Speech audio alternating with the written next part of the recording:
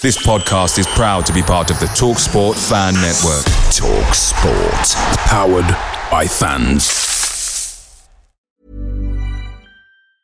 Hiring for your small business? If you're not looking for professionals on LinkedIn, you're looking in the wrong place. That's like looking for your car keys in a fish tank. LinkedIn helps you hire professionals you can't find anywhere else, even those who aren't actively searching for a new job but might be open to the perfect role. In a given month, over 70% of LinkedIn users don't even visit other leading job sites. So start looking in the right place. With LinkedIn, you can hire professionals like a professional. Post your free job on linkedin.com/people today. The TalkSport Fan Network is proudly supported by McDelivery, bringing you the food you love. McDelivery brings a top-tier lineup of food right to your door. No matter the result, you'll always be winning with McDelivery. Order now on the McDonald's app and you'll get rewards points delivered too. So that ordering today means some tasty rewards for tomorrow. Only via app at participating restaurants. 18 plus. Rewards registration required. Points only on menu items. Delivery fee and terms apply. See mcdonalds.com.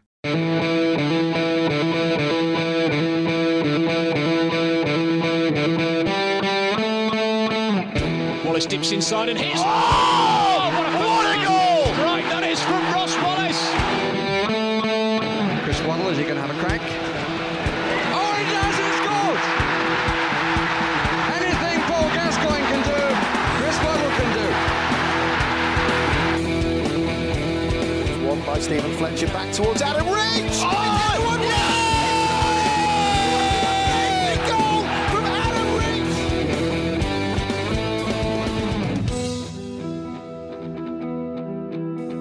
You're listening to the Wednesday Till I Die podcast. Hello and welcome. I'm James Mappin. This is the Wednesday Till I Die podcast. League One is well and truly at the business end of the season with just 32 days remaining, and we're still none the wiser as to who'll be finishing in those automatic promotion spots and indeed the playoffs as well. I've got a different show for you this week. We're joined by representatives for each club that's vying to get out of this league this season, and we're going to be getting their thoughts on the season so far, as well as the mood in the camp or amongst their respective fan base, and importantly, how confident they are of getting promotion.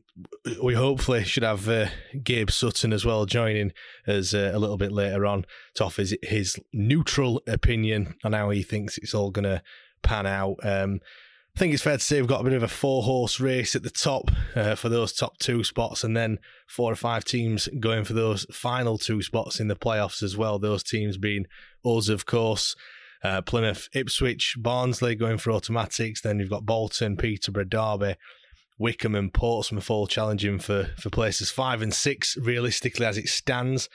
Now it's going to be good to get the general consensus of the mood around the camp right now, and fans' perspective looking at the results.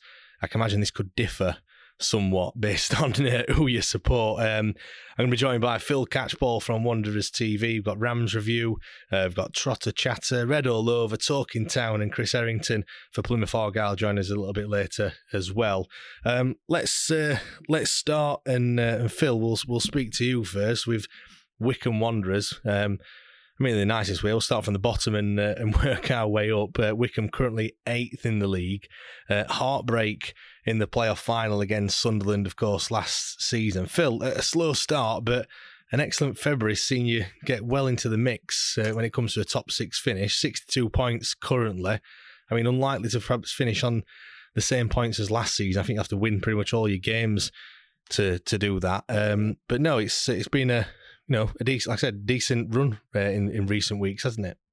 Yeah, we've had a pretty traumatic season. Thanks for reminding us about the playoff final last year. It's fine. Don't worry about it. You can remind us about ours a few years before if you want. And last season as well. Yeah, we did make it to Wembley. That's true. Yeah. But yeah, it's no place to lose a game of football in a playoff final, Wembley. That took some getting over. We lost David Stockdale and Adebayo Akinfenwa, 2 huge characters in the dressing room, 2 leaders of the club on and off the pitch. And we've lost our talismanic manager as well during the season. Yeah, yes. I don't want to bang on about injuries because I know everyone's eyes are rolling now because we all get injuries. We've had a fair share of those as well. It's funny you said that, Phil. I mean, this is why I've kind of done this show because us as Wednesday fans, injuries have hit us massively. Byers and Windass were missing, and I think when you don't listen to any other clubs or you don't read about other clubs and you kind of almost think it's just us. So, it's good that you're saying that. Well, it's not good because obviously some teams are doing better than what we're doing at the moment. We can't buy a win, but, I suppose it's refreshing in a way to think like, well, it's not just us that's got injuries. Is it key players out for Wycombe at the moment? Yeah, we've had Sam Vokes out, Gareth McCleary, Ryan Taffazoli's had a bit of a patchy season with injury as well. We lost Josh Scowen for large parts of it, and that's a really strong spine for any team in this division. But, we find ourselves 2 points outside the top 5. 64 points takes us up to Bolton Wanderers in 5th, although they've got a game in hand. So we've dealt with all of the things that I've just listed and adapted and still in there, which is a great achievement for a club the size of Wycombe Wanderers. And hopefully we can get some of the injured players back as well. Because if we do, then, our game on Good Friday against Ipswich Town is huge for both clubs. But after that, bar the last game of the season against Pompey, who I still think are in this conversation, by the way, for the top 6, we've got teams down the bottom. And obviously they pose their own threat as well as they're fighting for their lives. But, we're believing we can get in there again. And recent experience, we've had a wonderful 2 or 3 years, especially our campaigns in League One. So the fan base has got the belief. We've been there and done it recently. We fancy it. And I was just about to ask that, Phil, because obviously, last season you got to the final. It was ever so close of getting back into the Championship. So I suppose in the pre-season you may be thinking, look, we can perhaps do that again. But like I say, it was a slow start. So what is the mood around the fans at the moment? Do fans think, obviously at the moment you're 2 points out of the playoffs? All right, played an extra game than Bolton, but everyone's around here has played a similar amount of games. It is close then. Do you we're looking at the running that you've got, a few tough games, Ipswich this weekend being a massive one, Pompey on the last day of the season, which could be big as well. What's the mood like, and do fans think you can do it and get into the playoffs again? Yeah, we absolutely do think it, and it's based on recent experience because we've done it against the odds in the past. We got promoted in 2020 when no one thought we would. We went up. We nearly stayed up that time and we missed out by 1 point. We got to the final last season when several of the big boys were nowhere to be seen. We've done it in the past. The fan base is thinking, well, there's no reason to believe that we can't do it again. Obviously, there's much bigger clubs with bigger squads and bigger pockets than us. But that's the great thing about football. We can continue to upset the odds. So, the belief is that we can do it again. But to be brutally honest, we don't have the disaster scenario if it doesn't happen. We are a club where we are. Our history is largely non-league. The world isn't expecting them to be in the Championship. We'd love to be there, of course we would. We're not expected to be up there. A path for us isn't getting promoted in terms of what other people in football think. So, we quite like being under the radar, being unfancied, being written off. It suits the narrative of Wycombe, and it's a perfect narrative for this season again. Yeah, I mean, one thing I want to touch on, you mentioned it at the top, Ainsworth has finally moved on, obviously gone to QPR. Matt Bloomfield's come in, a bit of a mixed bag of results since his arrival. How has the new manager been received from the fans? He's a club legend. It was an obvious appointment from a Wycombe perspective. He was a player for 18 years at Wycombe Wanderers. Only one other club he played for, which was Ipswich Town. He made one appearance for them, his boyhood club. He was at Wycombe for a huge amount of time. And when he was forced into retirement through a head injury, he went onto the coaching staff and was doing an exceptional job there. The fans absolutely love him to bits. And Gareth Ainsworth was manager for well over 10 years, and it's a really tough act to follow. I remember the 90s when Martin O'Neill was a manager at Wycombe, and everyone feared the worst when he left because it was, how do you follow that? But with Gareth Ainsworth leaving, there was only really one obvious choice for the fans, which was Matt Bloomfield, because he understands the atmosphere at Wycombe Wanderers, the unity, the them against the world attitude that Wycombe have had under Gareth. But the challenge that he has is his own man. He wants his own identity. He's going to want to play the game how he sees it. But he comes into the situation in a managerial sense in quite a unique term. He comes in, for the run-in with Wycombe really, really well placed. Normally when managers come in, it's a bit of a disaster zone, like it was when he went to Colchester, and he did a really good job of turning their fortunes around. But the fans will give Matt Bloomfield time. If it doesn't happen this season, we firmly believe we've got the right man in charge, and the fans will give him that time because of who he is and the respect and love he has for the club. Yeah, Phil, as Matt kind of stamped his authority on the team and the squad and the style of play. The reason why I said that is because I think everyone listening know how Wycombe play historically. I know in recent, in the end of Gareth Ainsworth's tenure, it was perhaps trying to change that a little bit because obviously it wasn't kind of working at the start of the season.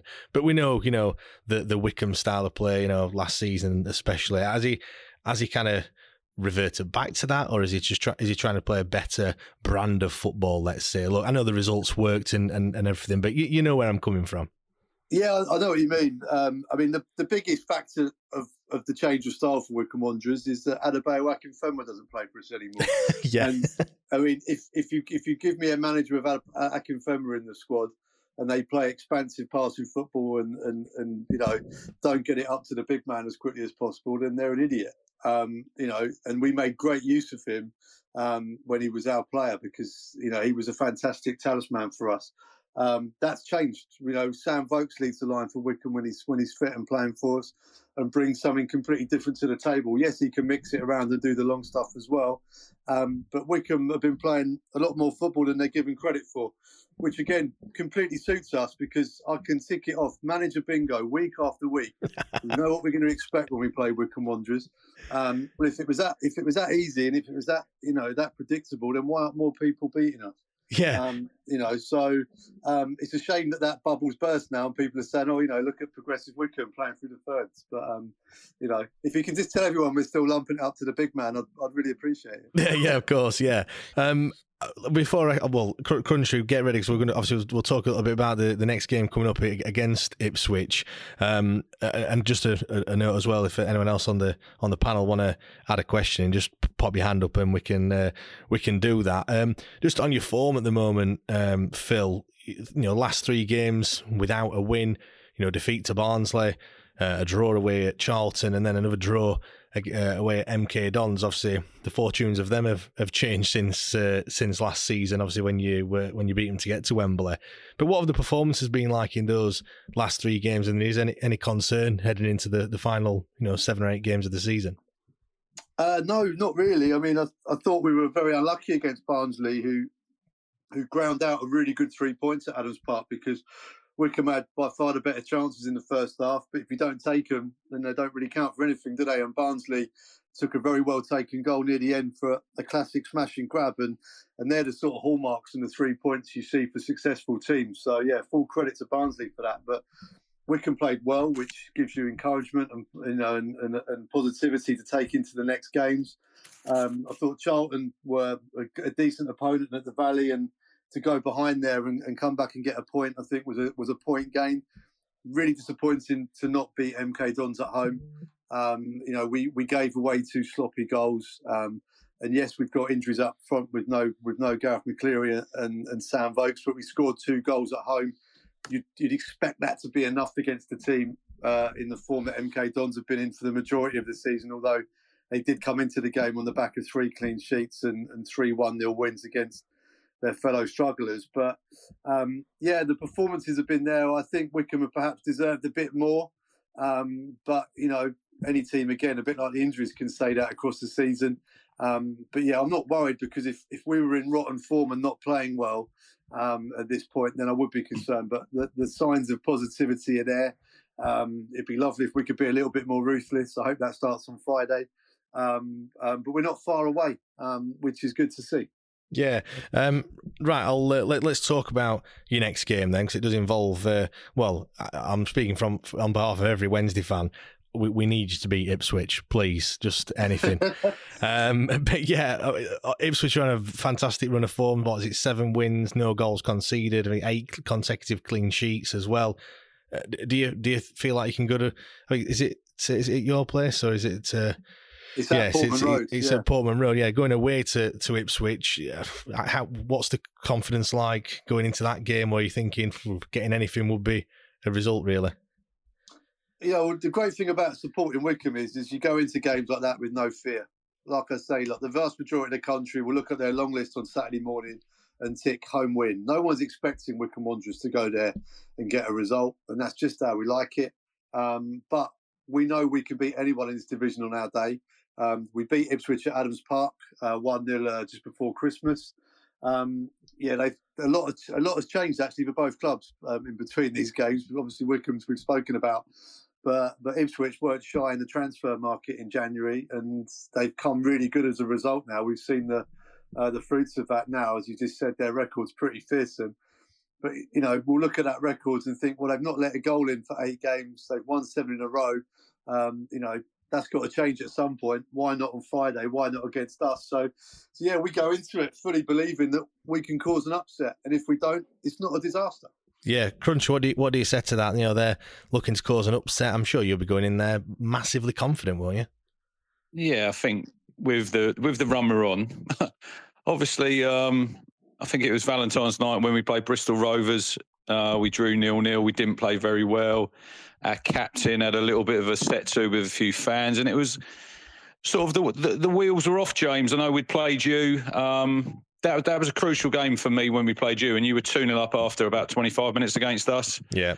And Michael Smith goes through 1-on-1 with Christian Walton. Now, he should score there. If he does, it's 3-0, and you probably win that game. We fought back, and we got a 2-2 draw, which, on reflection, was probably a vital point for us.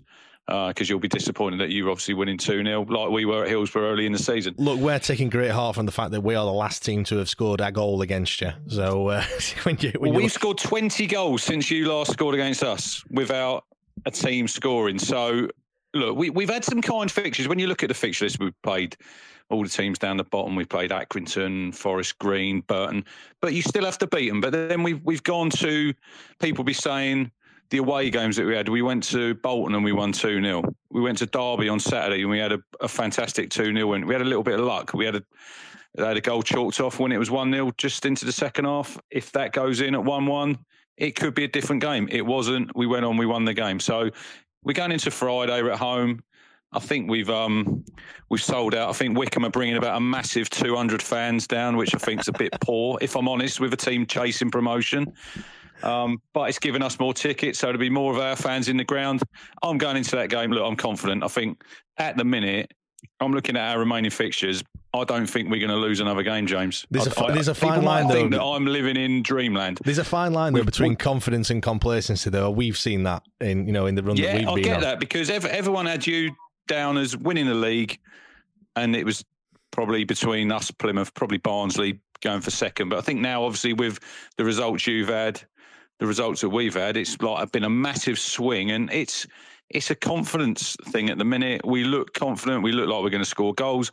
We hardly give away any chances in games. We've 776 minutes in the top 5 leagues in Europe. We're top of we haven't conceded a goal. I think Juventus are behind us. So yeah, on Friday, Wycombe will come. If Wycombe want to come and play football against us, fair play. If you want to come and play football, 99 times out of 100, we will beat any team that comes to Portman Road and wants to play football against us, because we've got better players than these other teams. That one time, maybe, it might be Friday, but if I was a Wycombe manager coming to Portman Road and trying to go toe-to-toe with Town, I wouldn't be doing that. That would be a mistake as far as I'm concerned. So if Wycombe want to come and play football, James, fair enough. We'll send them packing with no points, and it'll be another 3 points for us. Great stuff. We'll come to and talk about Ipswich in more detail a little bit later on. But I thought, with you two guys playing each other, good to get your thoughts. Phil, go on then. Before we move on and speak about Derby County, how many points do you think Wycombe are going to pick up in the remaining games, and kind of where do you think you're gonna finish? Because like I said, I think top 4 is probably a bit of a stretch. Well, it definitely is a stretch, but there's still the 5th and 6th places up for grabs, of course. Yeah, we don't mind as long as it's above the dotted line and it's either 5th or 6th. We don't really mind. Phil, he's quite muffled. I don't know if you. Sorry, mate. Yeah, there we go. Really, 5th or 6th, we're not fussy. As long as it's one of those two, we don't really mind. But where do you think they'll finish though? Where hand on heart, where do you think it'll be? Well, it's normally pretty last minute with Wycombe. We normally leave it to the wire to make it a bit exciting. I think we'll finish 6th on the final day of the season, and that will do us. And obviously, that final game is against Pompey as well, isn't it? Which could be, like I said, could be pivotal. I've got a message from Forgotten Pompey Goals as well. Just a reminder, you can tweet us at WTID Pod, or you just press the little speech icon on the bottom right, and I will I'll read some of the tweets out. It says, our rivals clearly think we are not in a race, which is bizarre. Only 3 points off the playoffs. Dangerous to write us off, in my opinion. Nobody was really forthcoming from Portsmouth to come on tonight. So we've not forgotten about you. But yeah, if you want to come and talk about Pompey, then just request a talk and we can do that as well. Phil, massive thanks. Obviously, do stick around because you can still ask your own questions to any of you. I've just got one more last point to make. Yes, of course, Phil. I'm looking at the size of away following on the League One table. I can't find that column anywhere. Am I missing something?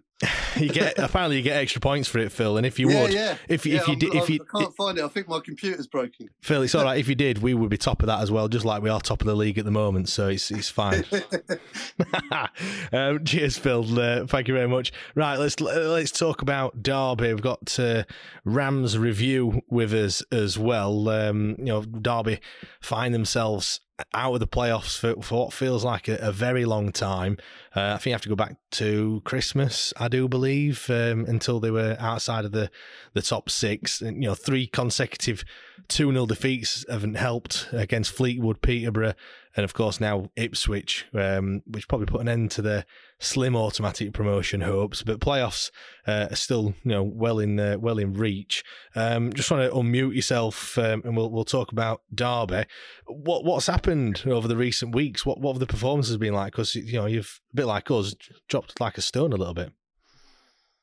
Yeah, it's we've fallen off a bit of a cliff. In all fairness, it's obviously for anybody who follows Derby, it's not been obviously the easiest of seasons after everything that went off with administration last year. Absolute rammed a squad together in the summer. Whilst there was a few pretty decent names, and I'm sure there's a few fans of a few clubs in the league looked and went, "Oh, aye, Derby have got a squad together."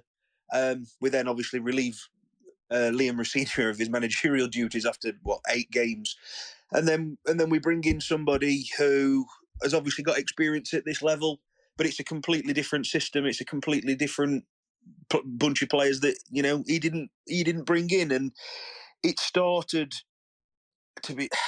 He got a bit of a tune out of them to start off with. Had a pretty solid run. Obviously, I know you guys went on a similar one yourselves. We went 17 unbeaten in the league, or in all competitions, in between sort of back end of November to early January. But in all honesty, I think the only real teams of, no disrespect, but of quality that we played in that run was Bolton twice, and we beat them at home and drew with them up there.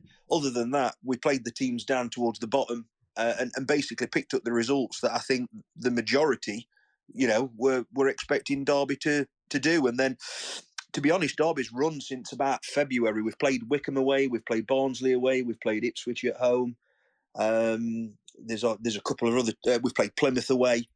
I mean, our last 5, 6 away have been treacherous.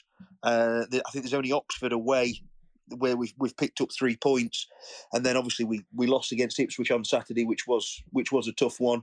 We've slipped up against Fleetwood, getting beat. We threw a 2-0 lead away at home against Shrewsbury. Drew against Lincoln. The wheels have just started to fall off a little bit. But because like I said, you went on that massive long run, didn't you? And then it's been 7 defeats in probably 10, 11 games or whatever, maybe a little bit more than that. Which yeah, like you're all singing, we're coming for you, we're going to be top of the league, and going to get promoted automatically, and then lo and behold, as soon as you start doing that, things start going a little bit wrong. Probably just looking at it is the FA Cup game against West Ham when things you bounce back with a good 5-0 win after that. But yeah, you mentioned the manager Paul Warne. Is he the man to get you out of this league? Obviously, if it's this season, great. But he's been there and done that. Obviously with Rotherham, and we know quite well. A proper yo-yo side. I can't remember how many promotions he's had, but it seems like it's every other season he has a promotion and then a relegation. So he knows how to get out of this league. And do you think when he came in, is that kind of, did that encourage you? Let's say. Yeah, that's the thing. He has had a few promotions, but yeah, he's had those relegations as well. So I'm biding my time on that one. We'll have the promotion first, but yeah, I mean, look, just on that as well. Derby are a much bigger club than Rotherham, and I saw some figures for how much you'd spent on agent fees, which was absolutely, I think that's more than Rotherham would ever spend, in about 10 years, to be fair. So he's got a lot of money behind him, or is certainly a lot more spending power, let's say. Yeah, I think just on that, because I'm sure a few fans have looked at that. Obviously, £750,000 of that was actually debt from 2 years ago on agent fees from the administration, what our previous owner didn't pay. The actual figure for in the summer, on the 15 transfers that we brought in, is more around 250 to 300,000, which actually obviously levels us out nicely in League One. But yeah, that figure does look a bit eye-watering. But the club, the club released a statement on that about 2 weeks ago when all the fans started commenting on Twitter, going, "Why are we spending all this money when we're under a transfer embargo?" But yeah, that's that. But yeah, I mean, it's one of he's got pedigree, hasn't he? I mean, if you was to pull out a couple of managers' names over the last 4 or 5 years in League One, or probably go back a bit further, I think you'd say Paul Warne. You'd probably say Darren Ferguson at Peterborough, who obviously is there for the umpteenth time and has steadied their ship since January and turned them around and really got them picking again. I mean, it's one of them, like you say, no disrespect to Rotherham. He is coming to a bit of a bigger club. He's going to certainly, I would hope, in the next 18 months, when restrictions start to hopefully ease on Derby, that budget is going to be different. It's going to be, but that comes with its own challenges, doesn't it? He's never had the money, really, I suppose, at Rotherham. He's had to wheel and deal. Easy enough. I say easy enough. It's probably easier to wheel and deal getting out of League One, but then obviously when he's got them into the Championship, trying to pull together a Championship squad on that sort of a budget is obviously he's found tricky over the last couple of years. So the jury's.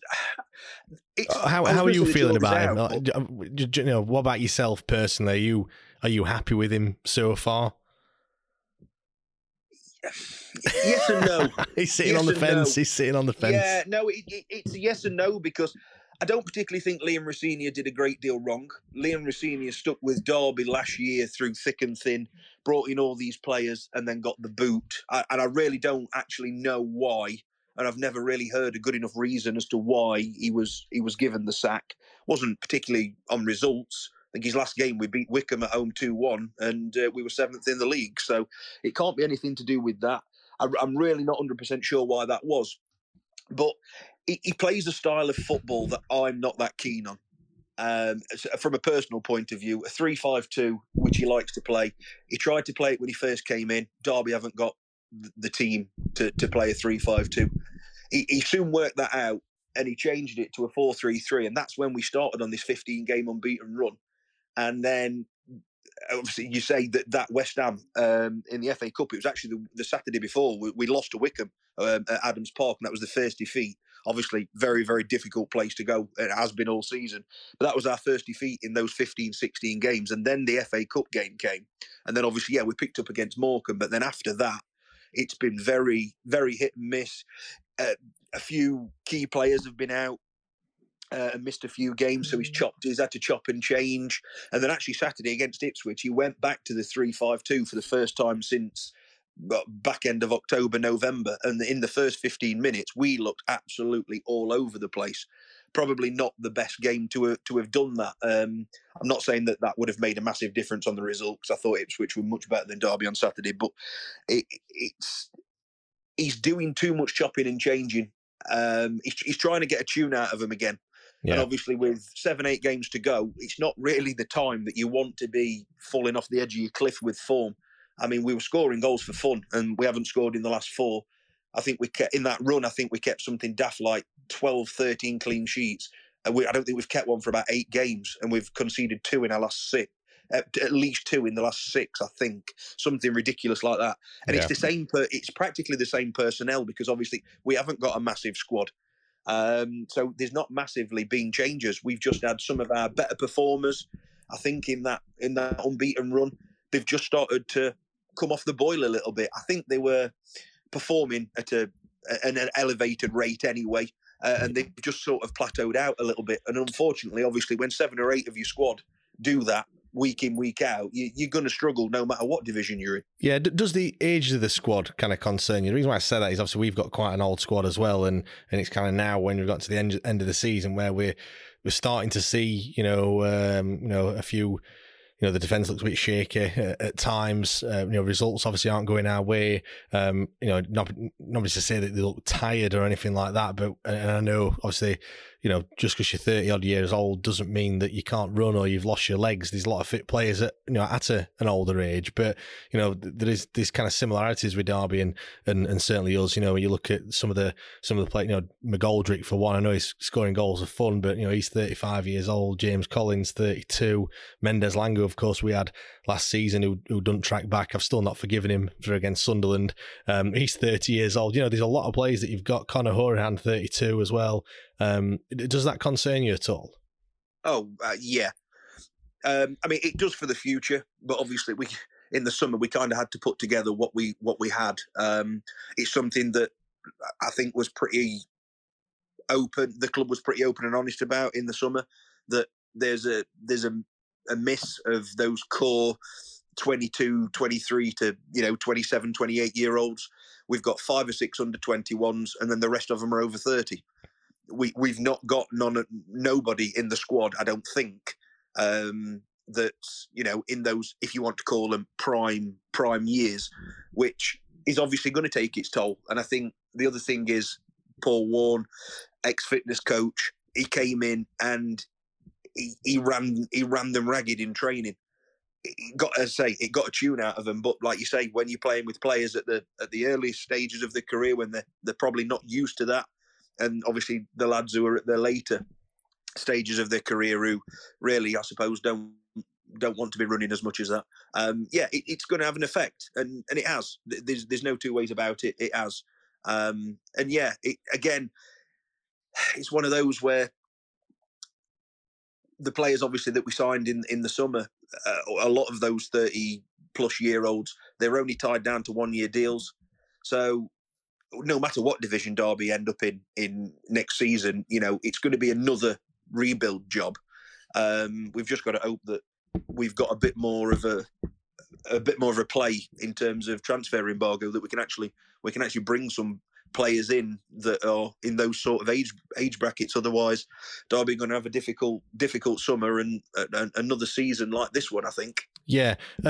What's the mood like around the Derby camp at the moment? I know you've gone, 3 games, 3 defeats. We've not had a win in 5 games, and the meltdown has been absolutely monumental. Fans saying we've bottled jobs, we've blown it, that's it, we're not getting automatic promotion. I know obviously you're going for the playoffs, but has there been as much of a meltdown as there has been in Sheffield? Oh yeah. I don't think our fan bases aren't too far alike with that. I think in fact obviously there's a lot of fan bases like that up and down the country, but yeah, Derby have got a fan base, not all of them, I have to point that out, but a fair few of them that they like nothing better than to be able to criticise. There has been a bit of a meltdown. Because I suppose there is a similarity there, between ourselves, not to sound entitled, but 2 big clubs in this league that probably feel like they shouldn't be in League One. I know obviously things have happened which mean that we are where we are, and that is what it is. But that I suppose there is I liken Sheffield Wednesday to Derby as much as I don't want to admit that, but here we go. But you know what I mean in terms of the size of the club and where they've been in the past, etc. Yeah, there is, and I think certainly from a Derby fan base, we all we expect, and I think this is all really you can expect for clubs of ours, at this level, is that you just expect 100% effort, and I think I'm fair in saying, certainly against Fleetwood, we didn't turn up.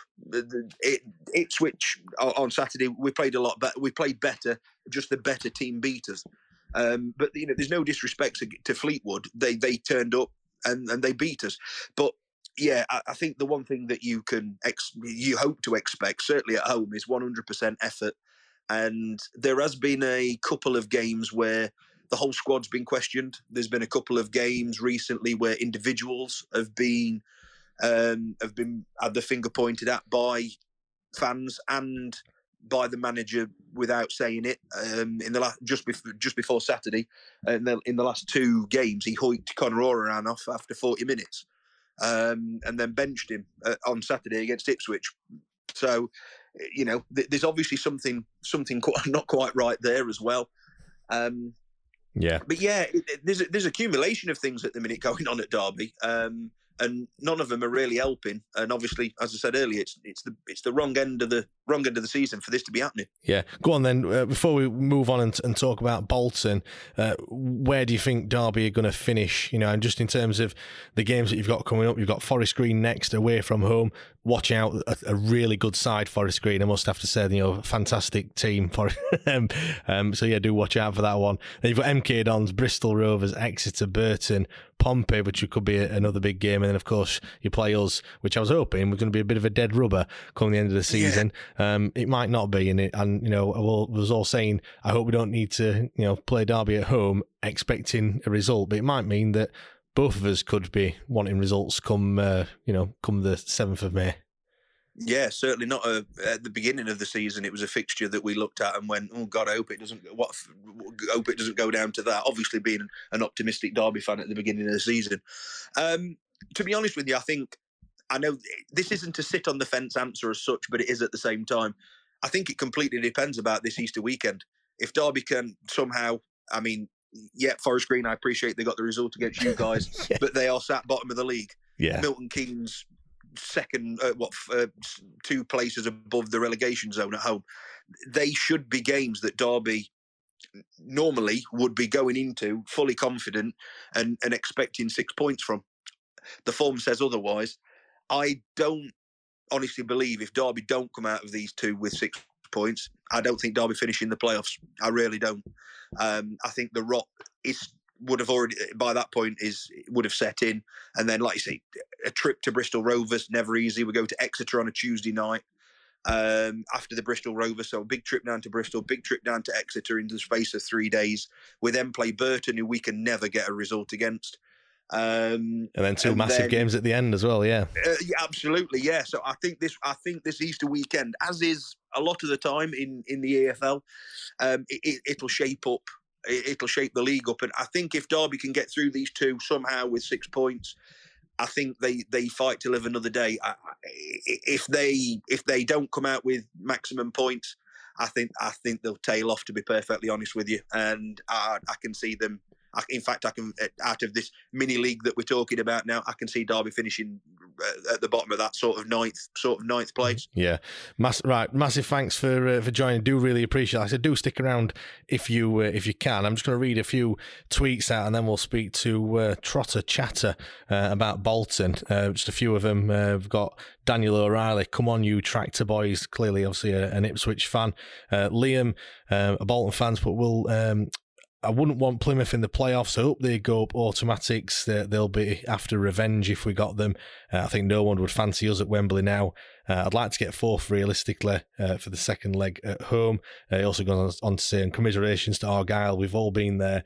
We know how much it hurts. David Snelson, thanks guys, in a hotel in the middle of Holland with work and delighted to be able to listen to you for an evening of entertainment. Cheers, David. And then Daniel Patrick, Wednesday fans, put just a bit of fun. If you could take 7 players from the other promotion contenders, which players would you have to improve the Wednesday squad? He said, currently I'd take Chaplin, Hardy, Luke Connell from Barnsley, Santos from Bolton, Ward from Peterborough, Cashin from Derby, and Tafazoli from Wickham. I'll read one more out. Another Bolton fan, Baldwin. Hope Ipswich or Barnsley knock Plymouth out of the automatics. Another one, Jack Snelling. Where's Liam Russell? I want to know his views on Super Massimo Luongo. And then Shippos put, it was a Derby fan. Derby will finish outside the playoffs. Right. Let's talk about Bolton then. Obviously, I just want to say as well, welcome to Gab for joining us. Also, we'll come to you in a second and get your thoughts on this promotion race as well. So thanks for joining. Right, let's talk about Bolton. Like I said, 16 points adrift with 24 points to play for. It's almost impossible for them to get into the top 2, but being just 2 points ahead of 6th, playoff isn't obviously quite confirmed just yet. First of all, Wembley, Pizza Cup, 4-0 hammering over Plymouth. Must have been a great day out at the weekend. Well, at the moment, things generally can't get any better. If you're looking for optimism, you're very much going to get that from me today. Are you still on cloud 9, are you, after that weekend? Oh, the vibe around the club at the minute is absolutely brilliant. Generally, I was having a look at our upcoming games, and I couldn't put us down to lose any of them. We're that confident that we're going to push on after arguably the best football game I've ever been to. It's brilliant at the moment, absolutely brilliant. I mean, because to be fair, you'd lost. Well, you're not winning your last 4. Defeats to Portsmouth, a draw to Morecambe, defeat to Ipswich, which everyone loses to Ipswich at the moment, and then you drew to us, which seemed ages ago. I mean, we've played. Another 4 games since that Friday night draw. And obviously, you didn't play at the weekend. Obviously, didn't play in the league at the weekend. So I suppose you went into it not in great form, but I suppose the little break did you a world of good. Yeah, well, I think last time we spoke just before our that brilliant draw what we got at your place, which felt like a win, to be honest.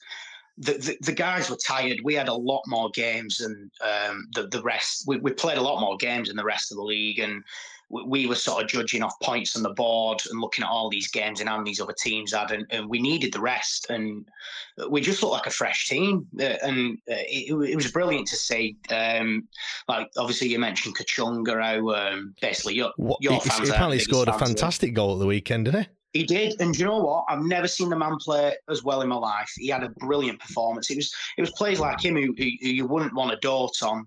He ended up playing because various players were cup tied, and he was phenomenal. And he just almost made the day even better. Obviously, after his little boxing match he had at Forest Green when he got sent off. Well, he didn't get sent off. Dion Charles got sent off in his place, and.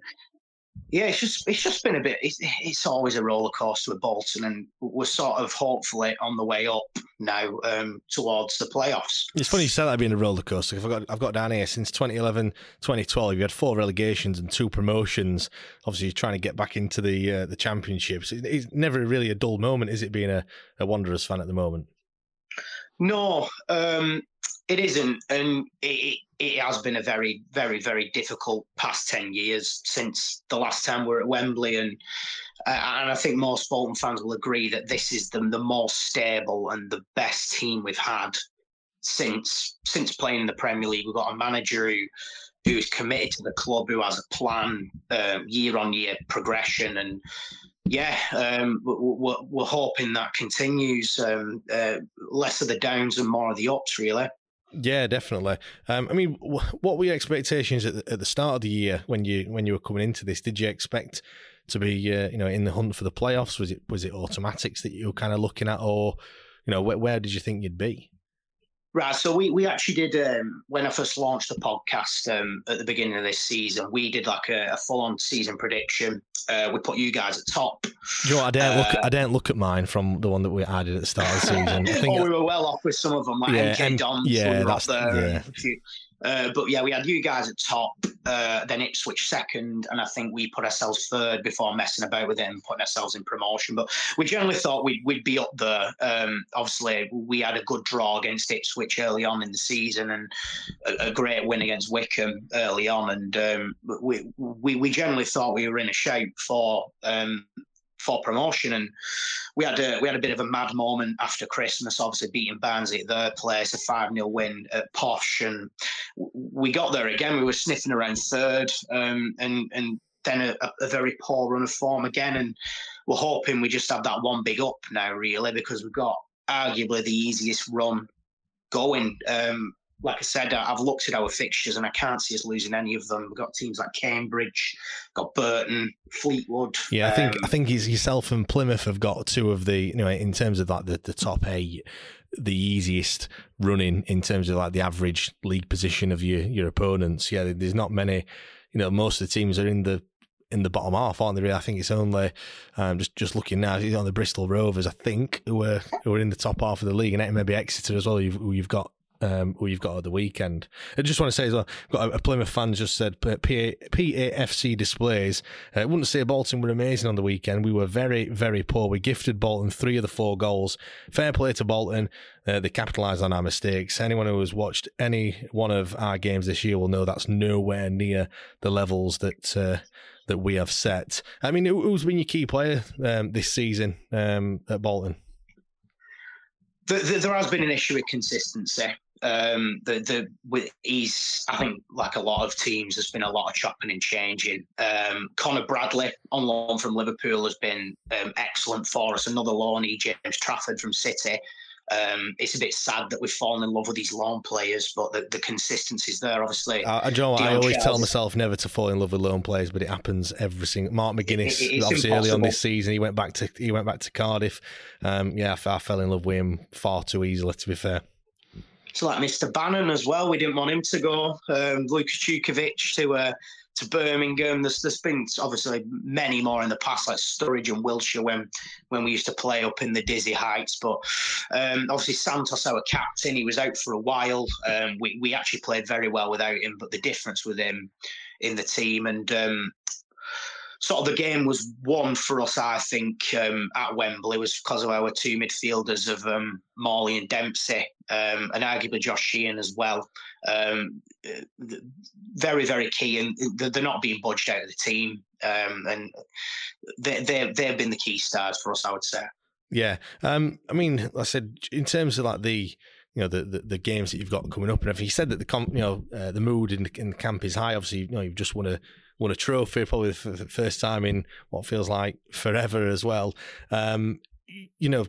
It's weird that you said that because, like I said, you're 4 games without a win in the league, but I'm guessing you're feeling that win in the cup is going to really push you on in them final, 7 or 8 games? Yeah, basically after our sort of... Basically, after playing Wickham, I think that was like late February. The form dropped, and you know what it's like when the form drops. As Derby fans were saying, like the rot continues, and it's hard to get out of it. And it just takes those big moments for me. And the second half at your place, I just felt like we switched it on. And although we did get the draw, it felt like a win. And you've got to ride that, I think. You've got to ride I'm just hoping we're not going to have a hangover game now, like when we beat Accrington Stanley in the semi-finals. That's a slight worry, but like I said, confidence is high, and Bolton fans can be quite toxic, and I'm just enjoying the fact that we're all sort of in it together and backing the team and the manager at the minute. I mean, if you were to finish inside the playoffs, I read a tweet out earlier saying you kind of don't want to face Plymouth. Who was the team that you kind of want to avoid if you did get to Wembley, let's say? Okay. It's that team that I think we're going to finish 5th. We've hardly moved from 5th all season. So in this case, it would mean Barnsley we'd play. We've already played Barnsley 3 times this season, and I'd be happy with that. It's that team who drops into third, I think. Ipswich, obviously, really tough side. I'd rather play Plymouth over Sheffield than Ipswich, I think.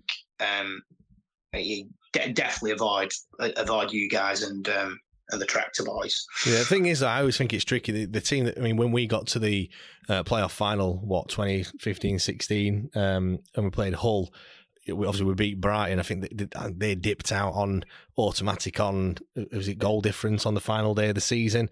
So obviously they were sick as a parrot, and we managed to turn them over, having just scraped into 6th. So sometimes you think there's a massive momentum shift, and I think whoever finishes third this season is going to kind of be that team that the gutted that they'll probably finish on a points tally that's going to be good enough in some past seasons to have maybe even won the league, to be honest. So I think if anything, the team who finishes 6th might even get an easier ride, even though on paper it probably looks more difficult. But look at Nottingham Forest. There's a great example for you. Like they just scraped it, and then they sort of rode it, didn't they, and ended up winning. So yeah, it's a very good point. Yeah, it's difficult. Like on paper, you'd say, look, I don't want to play any of the teams in the top 3 currently, but it comes down to just 3 games of football ultimately, doesn't it? And things can always change. Right, we're gonna let's move it on to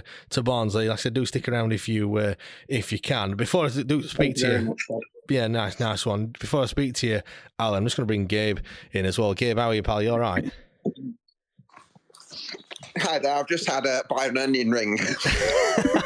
They caught you off guard. I can come back to you in a couple of minutes if that's all right. Or are you okay? Yeah, absolutely. Go for it. How are you? Yeah, I'm fine, thanks. We're talking about the top 4 sides, and I'm just going to be talking about Barnsley in a second. But I just want to get your kind of overall thoughts on before we talk about the teams that are vying for the top 2 spots.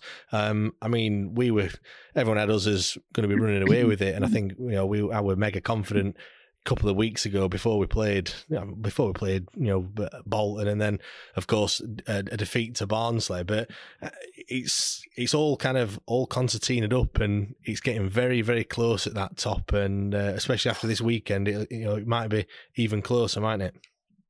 Yeah, absolutely. I just want to touch on the point that's been made about who you'd want to play in the playoffs. And I hate to say this on a Wednesday podcast, but I think if you're a team that finishes in the playoffs, I think I would probably quite like to play Sheffield Wednesday if I'm not playing the team that finishes 6th, because I do think that there's question marks over Derby, and Peterborough are pretty inconsistent. But I think Sheffield Wednesday, you seem to have hit a bad run of form at completely the wrong time, whereas sides like Barnsley have had, tough parts of the season. Even Ipswich, they had a really bad January, I think it was. Barnsley had, was it 4 games without a goal at one point? I think they're around November time. But Ipswich and Barnsley have all come into form and look absolutely brilliant at the moment at exactly the right time. Yeah. And I think even Argyle, I think there's a smoothness to the way they play, a synergy about them that I'd put in the same category as Ipswich and Barnsley. But I think for Sheffield Wednesday, they looked a little bit disjointed. There was a period probably in February where I thought, in spite of that, because of the depth of the squad, I thought you'd get over the line. But now with the injuries, I mean, I don't know how long George Byers is going to be out. Probably for the season, if I'm reading between the lines, yeah.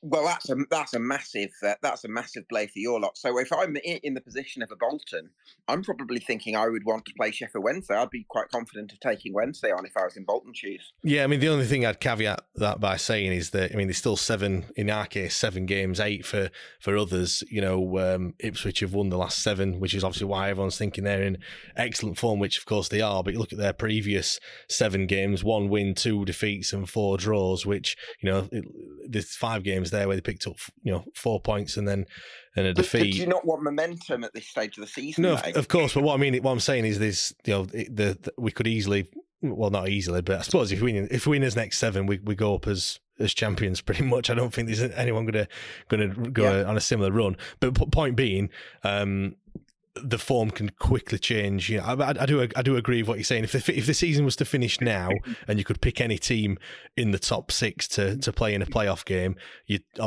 definitely play us, because I mean we are in dire straits at the moment, and 5 games without a win is really poor. The mood, especially this season, where it feels like that at this stage there's just a relentlessness. I mean, I think I've seen Barnsley live a couple of times. They've been absolutely outstanding. I think they've got probably the best manager in the league in Michael Duff, or certainly up there.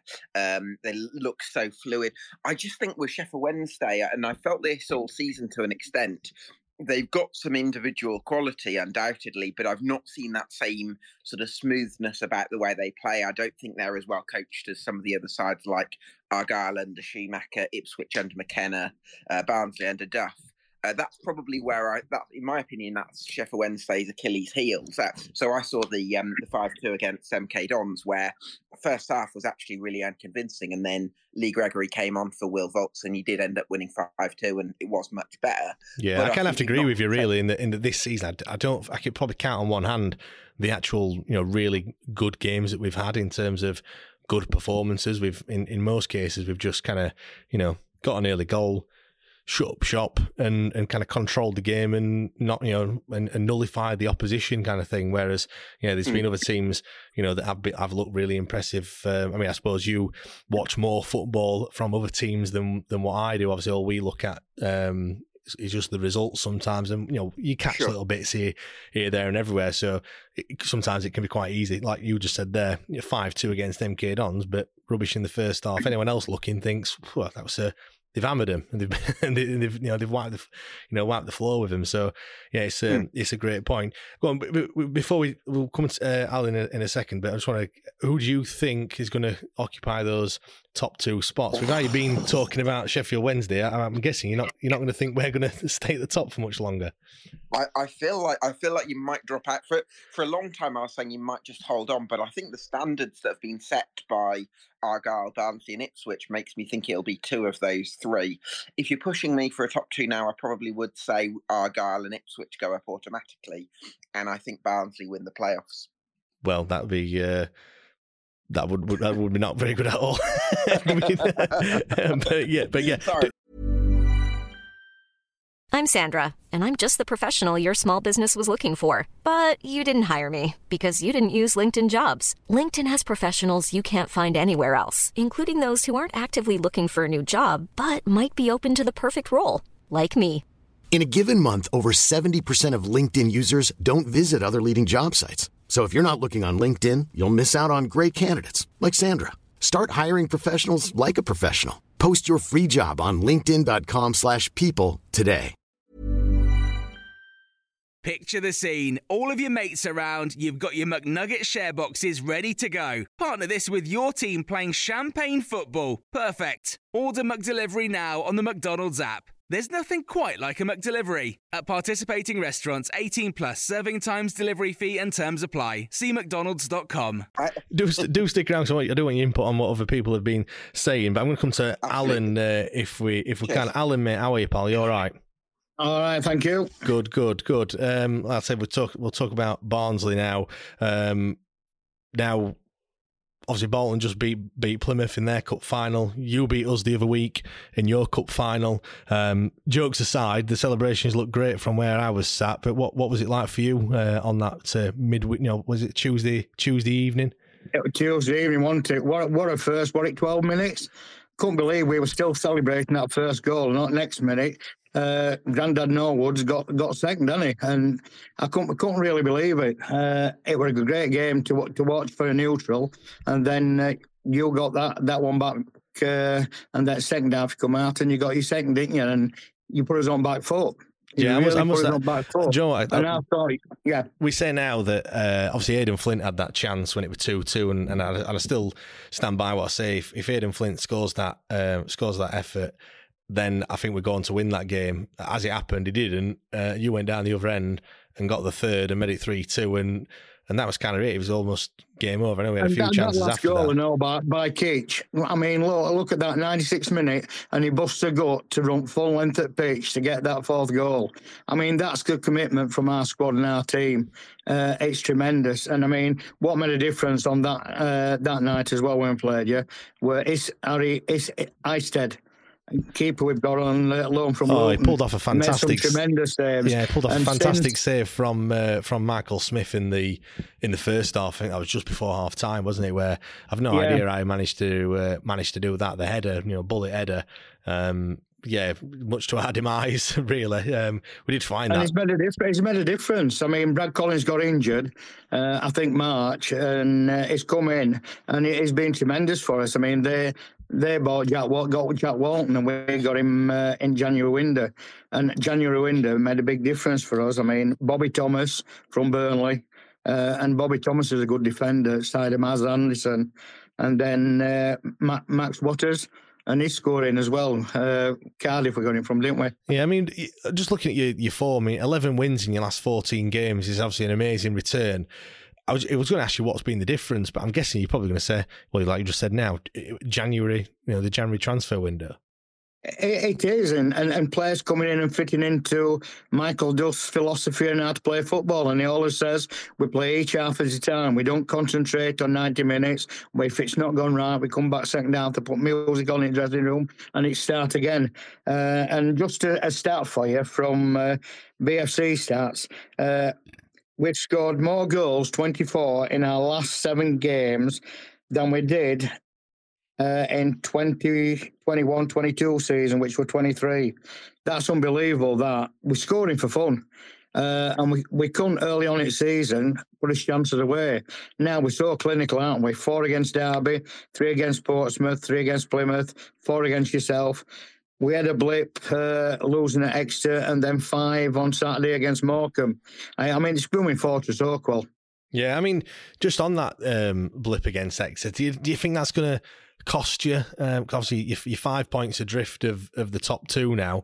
I know you've obviously got a game in hand over us, but you're still 5 points adrift of Plymouth as well. I said, do you think that's going to cost you, or do you think you've got enough in the tank with in the remaining games to kind of overturn that 5 point deficit? There's more in tank because I think out of all sides who are challenging now to go up automatic, I think we've got the best bench going. We've got strength in depth now off bench. Josh Benson, Luke Thomas, Max Waters, John Russell, Tedic.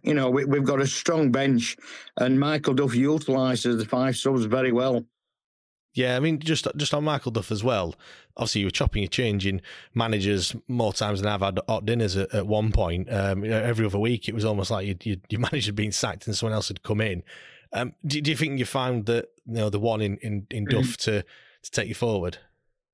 Definitely so. I mean, our fan base, how it were broken last season, not a penny more, Conway out, and a lot of fans were disenfranchised with our club. Now, you saw at Hillsborough, and away teams are coming, and just look, we're bouncing, aren't we? We're bouncing. The unity of our fan base and the club now, it's just immense. And he fetched Martin Pattison from America, who was I think he was his roommate, and he played with him at Burnley. And then he's got Martin Devaney, who's been a staunch at Barnsley. It's amazing. They were all together, and the know from Cheltenham. I think Martin went with Michael Duff at Cheltenham. And I said at the beginning of the season on a Red Hot Over show, I fancied second. I predicted second. And, I was lambasted on our show. What are you thinking, Alan? But I believed in Duff. I really believed in Michael Duff. And we didn't do well start the season at Plymouth. We got Callum Stiles and some players who didn't want to play. And Plymouth on that first day could have scored 4 or 5 against us, and we lost 1-0. So it's a big difference what he's done and how he's progressed our football club. Yeah, I mean, like I say, you're hitting form at, I want to say at the right time, but that run started really at the end of January, so it's just kind of continued. Was there any point during that run where you're thinking, it's going to come to an end at some point? This is not like normal thing to do. I know we felt the same. The 23 game unbeaten run that we run. sometimes glass half empty when you're thinking, oh, well, we're bound to lose at some point. Maybe it's going to be this week. Did you ever think like that, or were the performances that good that you just thought you was going to keep carrying on and on? The performances are good from front to back. And it's amazing what we've got. I mean, Maz Anderson is captain fantastic for me. He's a leader. You've got Kitchen and Williams. You've got wing backs, Nicky Cadden.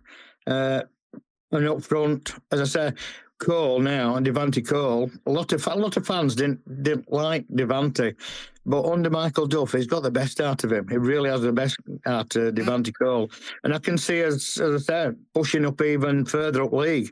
The biggest game we've got coming up is on 25th of April, which is the rearranged game on Tuesday night against Ipswich. Yeah, as a Wednesday fan, that is key. That is massive. That's the one thing that we're kind of holding his hope onto, is that the game in hand that you two have got is against each other. Which, like I said, I mean, the landscape could have changed massively by the time you two play each other. There's 4 or 5 games until that point. But yeah, that is going to be huge. I'm just going to read a few tweets out. Like I say, you can tweet us at WTID Pod, and I will read a few of them out. Lyndon just replying to you, Alan, saying, have you not seen that Town bench? Lol. Obviously an Ipswich fan. Just read one from Izzy, who was a Wednesday fan. The more I think about it, the less I think it's that we're missing buyers, but they were missing confidence after that Barnsley game.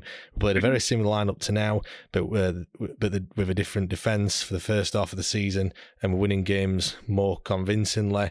And then Mark Reed, another Wednesday fan, surprised. Gab thinks we're going to hold on to a playoff spot. So yeah, definitely a pessimistic owl in Mark. Thinks we're going to drop like a stone. And I was going to read one more. No, we'll carry on. Let's say, just looking at the games that you've got coming up, Alan. Over this, Easter period, you go to Burton on Friday, and then you've got Shrewsbury on Easter Monday. I mean, look, these perhaps easier teams to play. I know Burton have a little bit of form of late. But how confident are you going into those 2 games? Because I think it is massive that over Easter, games come thick and fast, and 6 points up for grab. Depending on how the results go, things could be a lot different, can't they? They certainly can, and you can't predict really. 2 games are never the same. Kate and I are going on Good Friday to Burton. It's going to be a tough game, but I still think we can come away with points. And then on Shrewsbury, Paul Legge, a Barnsley fan, on Twitter put, if we beat Shrewsbury on Easter Monday, it will be 8 straight home wins for the first time since 1955. That was a year after I was born. And when you think about it, that shows how we've progressed. Yeah, I mean, that is amazing. Has Oakwell been the difference? A bit of a fortress, because I know these. When you look at Plymouth, I mean, ourselves, you're the only side to have beaten us at Hillsborough this season, on a decent unbeaten run at home as well at the moment. Do you think that's been key, that when sides have come to Oakwell, they very rarely go away with any points? It is, but it's not been a fortress. It's not for fans anyway. It only started against Derby County when they said, buy your scarves, fetch your scarves for the Derby game, let's you've seen 14. And that's where it started. Yeah, you've seen 14 wins there. I mean, 1 draw and 4 defeats. There's only Plymouth that have had more home wins in 17. Of course, they don't lose at all at home, but that's a lot of games at home that you've seen win. Oh, it is, and it's not been like that for a few seasons, has it? It was in lockdown when we got Valerian Ismail, when we got to Championship playoff against Swansea, when none of us actually were in to see that. I managed to get to the playoff semi-final. We're only about 3,000 or 4,000 in, but as I said, we had that where we were awful under 2 managers, and we got out at Championship, and we couldn't buy a win, could we? But now it's solid at Oakwell. Bolton stuffed us at Christmas. Well, I think 3-0, didn't they? So I can see us pushing on. And we're what, 38, 70, 75 points. All to play for now for all of us, really, isn't it? Yeah, definitely. I mean, I'm just looking. It's 11 wins out of your last 12 at home.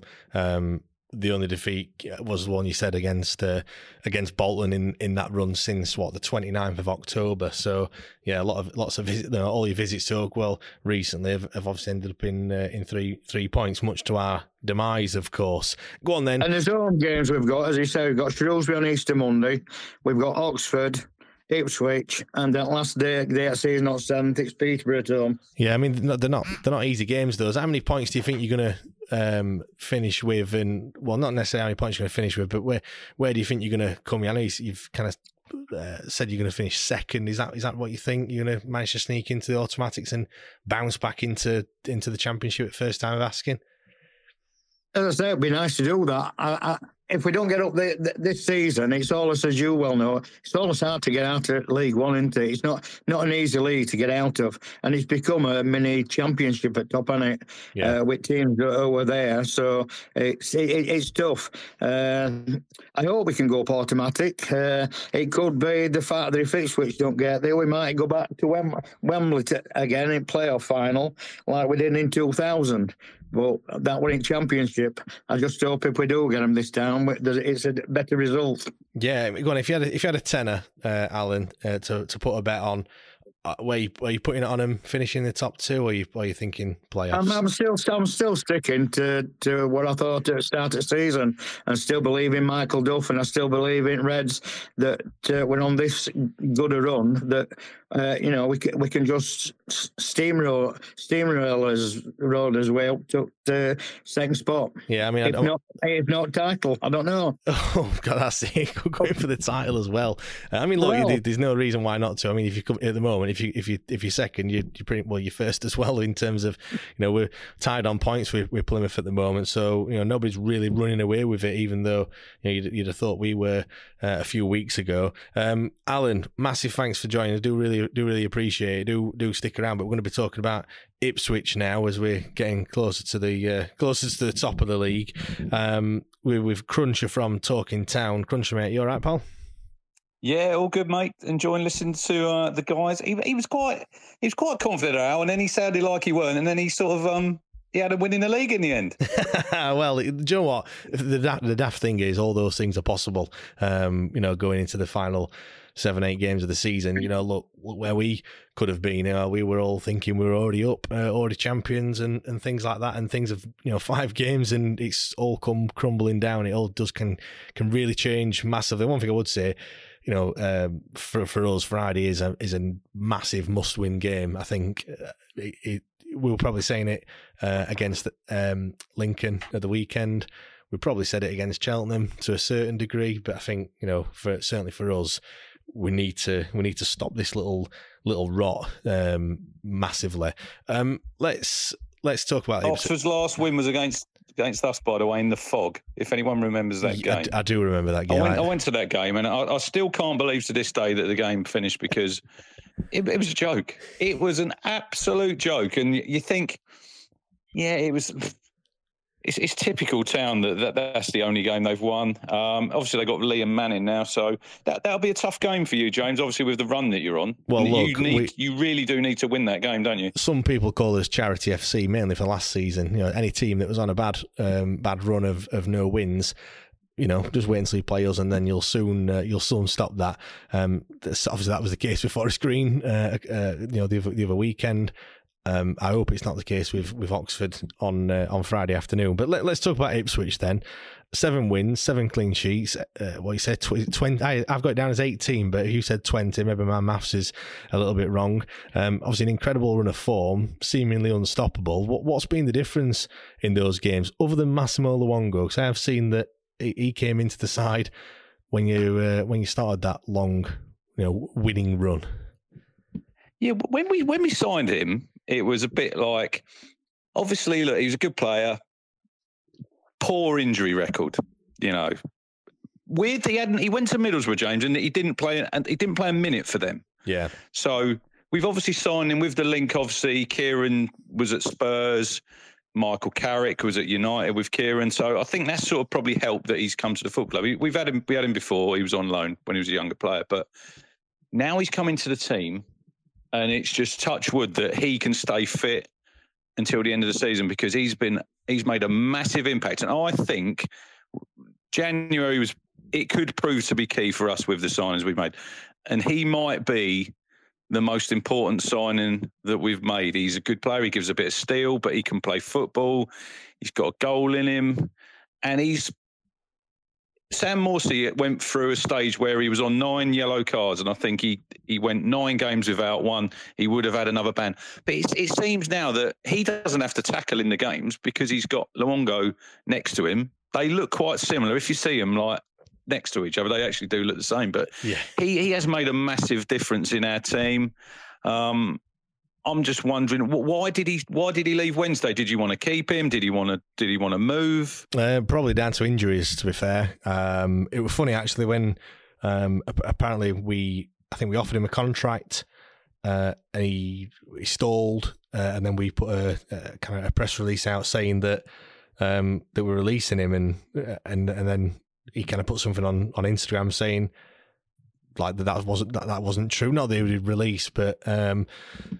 That in terms of how it all came about and everything, it was funny actually because when they announced that, they also announced that we'd signed Will Volks at the same time. So it kind of disguised the fact that Massimo Luongo was leaving.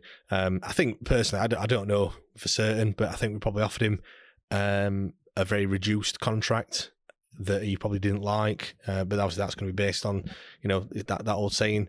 Was it the best ability is availability, and when you're injured for quite a bit of the season, obviously it doesn't help, and especially when you look at the reason, probably one of the reasons why we didn't get promoted in that first season was probably down to the injuries that we had. We had so many injuries. The same could be said about this season as well. And you have to, sometimes you have to be harsh when you look at it and look at players and think, you know what, yes, he's a fantastic player. But, when the purse strings are tight and you've got to look and think, well, I'm paying these players just to be sat on the physio table, then I'd rather be playing someone that that's actually playing, even though he might not be quite as good. But yeah, I think that was. It's always one of the cases now. People will be saying, "Look, I wish we'd have kept him." And hindsight's a wonderful thing, but we brought in Will Volks, and he's not done too shabby. He's the best football pundit, Harry Hindsight. Yeah, well, exactly. But look, he's got fit at a vital stage because we had Lee Evans playing in there with Morsey. He got injured. We signed Panucci Kamara from Plymouth. He's been injured. Don Ball from QPR. He's been injured. Cameron Humphreys played probably more football than he thought, young player. And I think Luongo's got fit at the right time. He's got that. I'd say he's got that bit of nous, James. He knows the league. He knows what to do. He knows where to be on the pitch at certain times. Yeah, and he's key. But it's the overall collective from, like I said, when we went to Bristol Rovers on Valentine's night and we drew 0-0 there. We didn't look like we were going to score. The football we were playing was slow. It was a bit.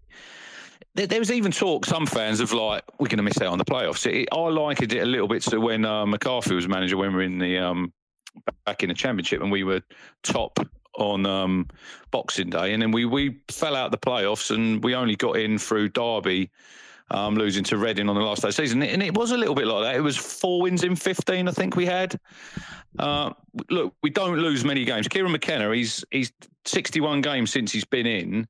He's only lost 8 games. So we don't lose a lot of games of football. So this is what I'm saying. I think we're going to go unbeaten for the rest of the season. With the games that we've got coming up, definitely the home games, I think we should be winning all 4 of them. The only thing I would say on that is we were saying that before the Bolton game. We were like, you know what, we could go the rest of the season without losing a game. Now, but that's football fans, isn't it? Because you'll look at the remaining games, you'll try and work out, you'll win this game, you'll win this game. Would you have said we'd get beat by Forest Green? Absolutely not. I could not believe. I went to Wembley that day to watch England, and one of my boys was watching it, and he texted me. He said 1-0 at half time, and it was one of them ones where you think, yeah, but they'll come back. Wednesday will come back and they'll probably nick it 2-1. Yeah, I couldn't believe it. We played Forest Green at home. They were dreadful.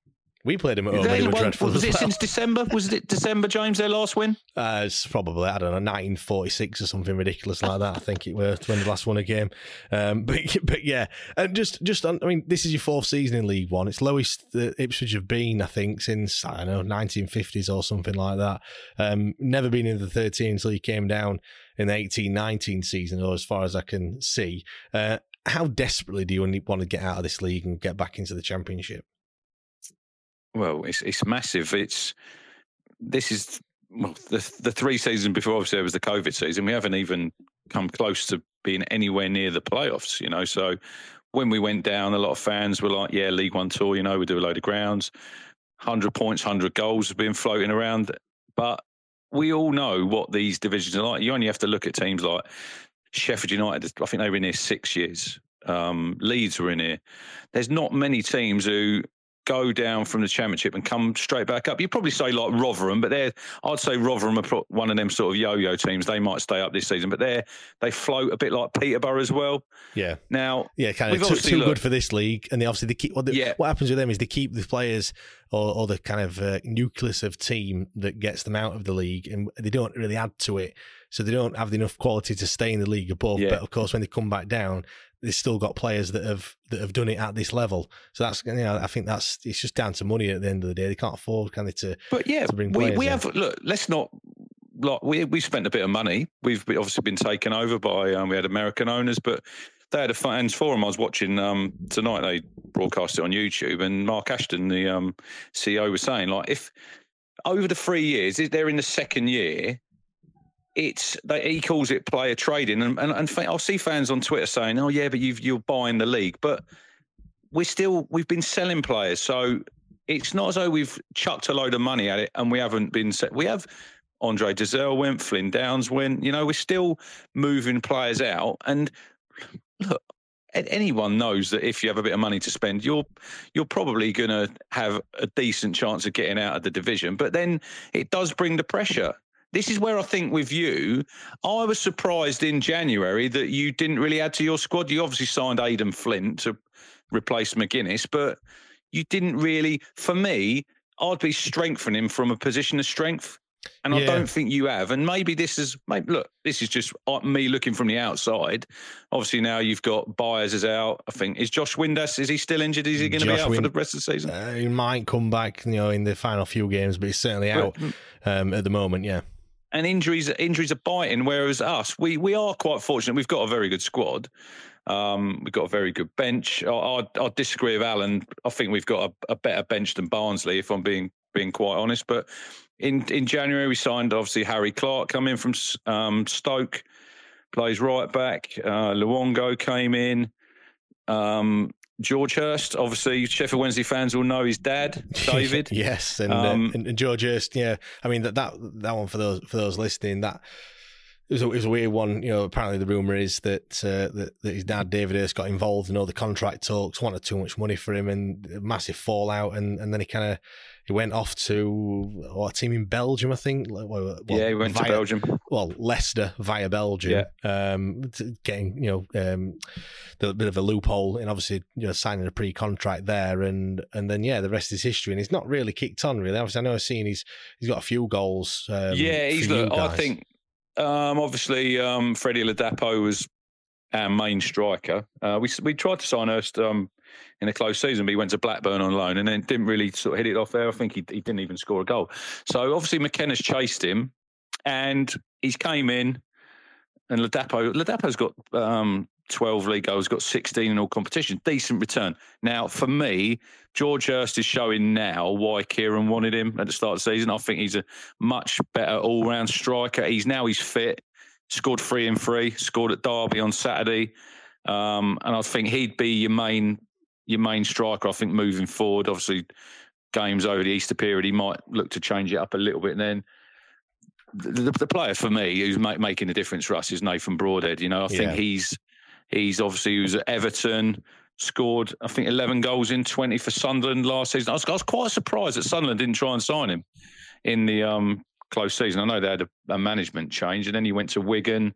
But they don't seem to have missed him, to be fair, to be honest. Yeah, he shouldn't nowhere near be playing in League One, James. Nathan Broadhead, he's obviously Now he's playing for Wales, scored his first goal. On our pod, we call him the needle mover because I think he's lifted the levels, and if he can stay fit, I think over the next 2 or 3 years, I think you're going to see a really good player there. But look, if you're not conceding, anyone knows in football, if you're not conceding, you've got a chance. And there was a few games earlier in the season where that was our mantra.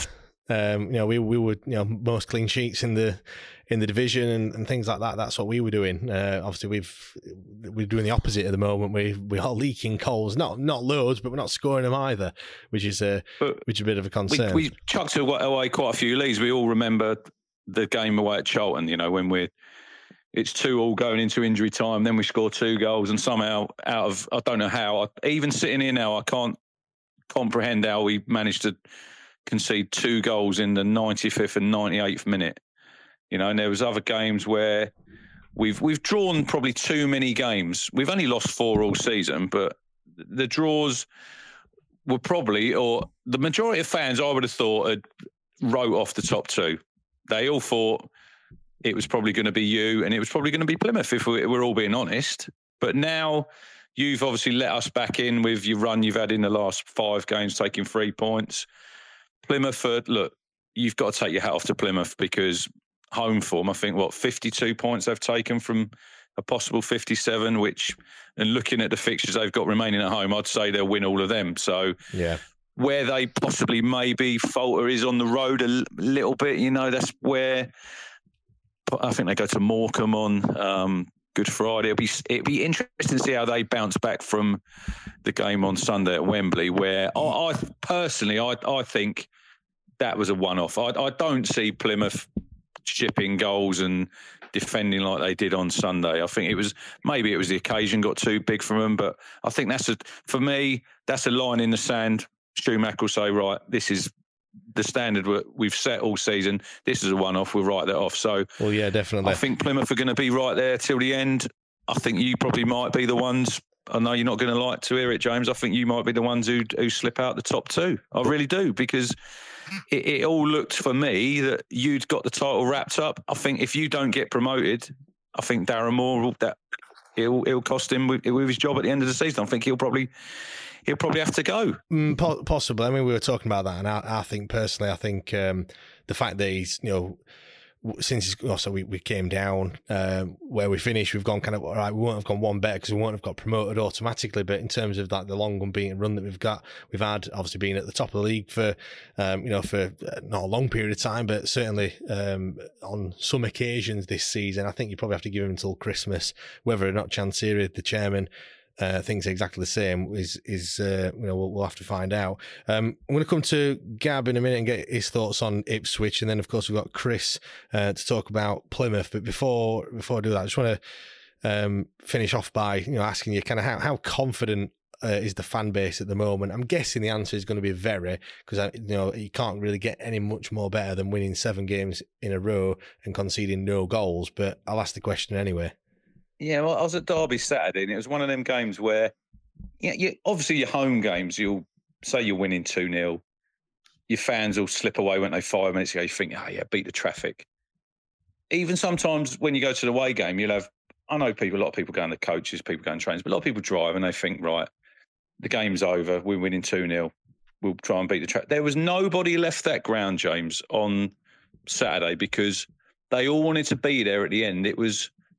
At the minute, it's fans, players, staff, everyone's together as one. And Mark Ashford did say this at the start of the season. If everyone's together, you don't know what you can achieve. And I think at the minute, it's that like snowball effect that we've won 7 on the bounce.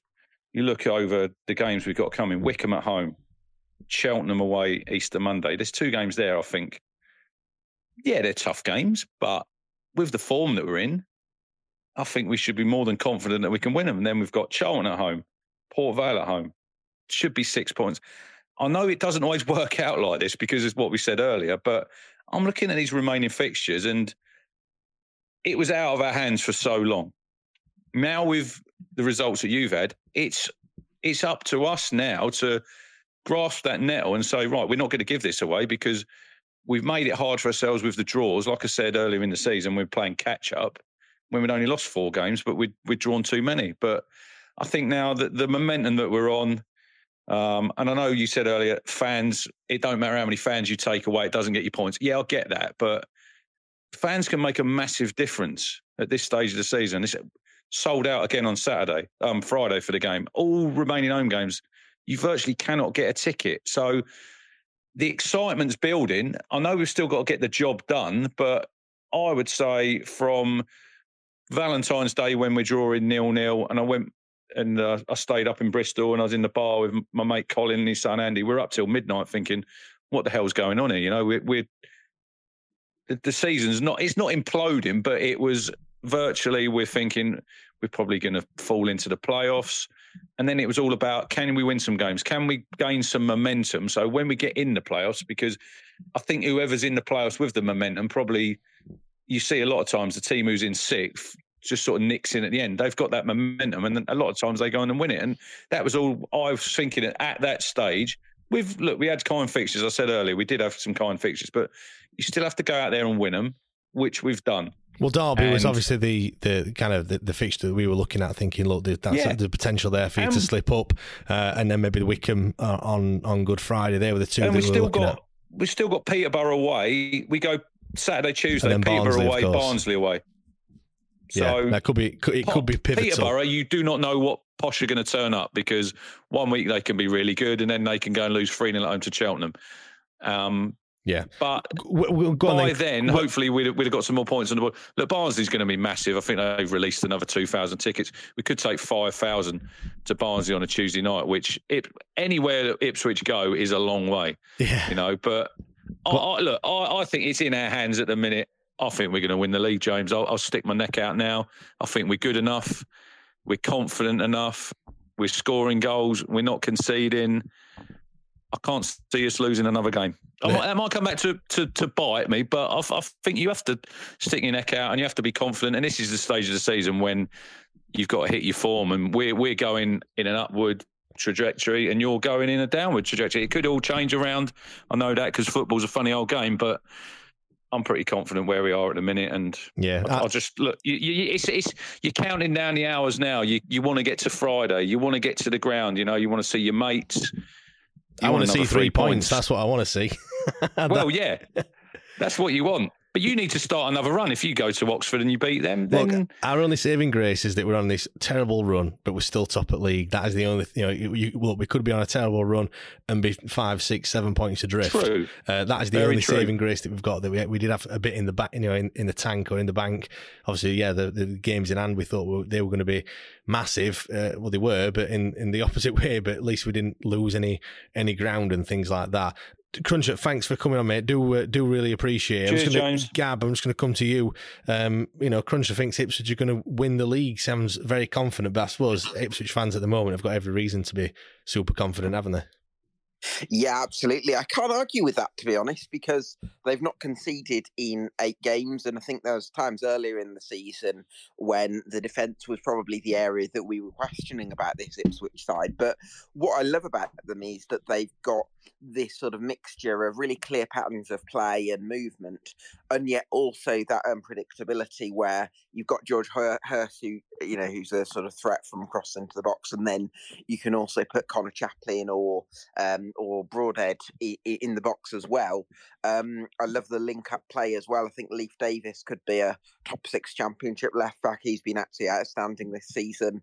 I think they're probably the most complete side in the league, I would say, if you include the extra depth as well. So, yeah, I probably would end up going for Ipswich to win the league, which seems mad because I don't think anyone would have been saying they'd be in the top 2 equation around sort of January when they went on a really disappointing run. So they've certainly been in outstanding form over the last couple of months. I mean, whereabouts did you have them in your kind of pre-season predictions? Did you have them, up near the top, or did you think they were going to struggle again?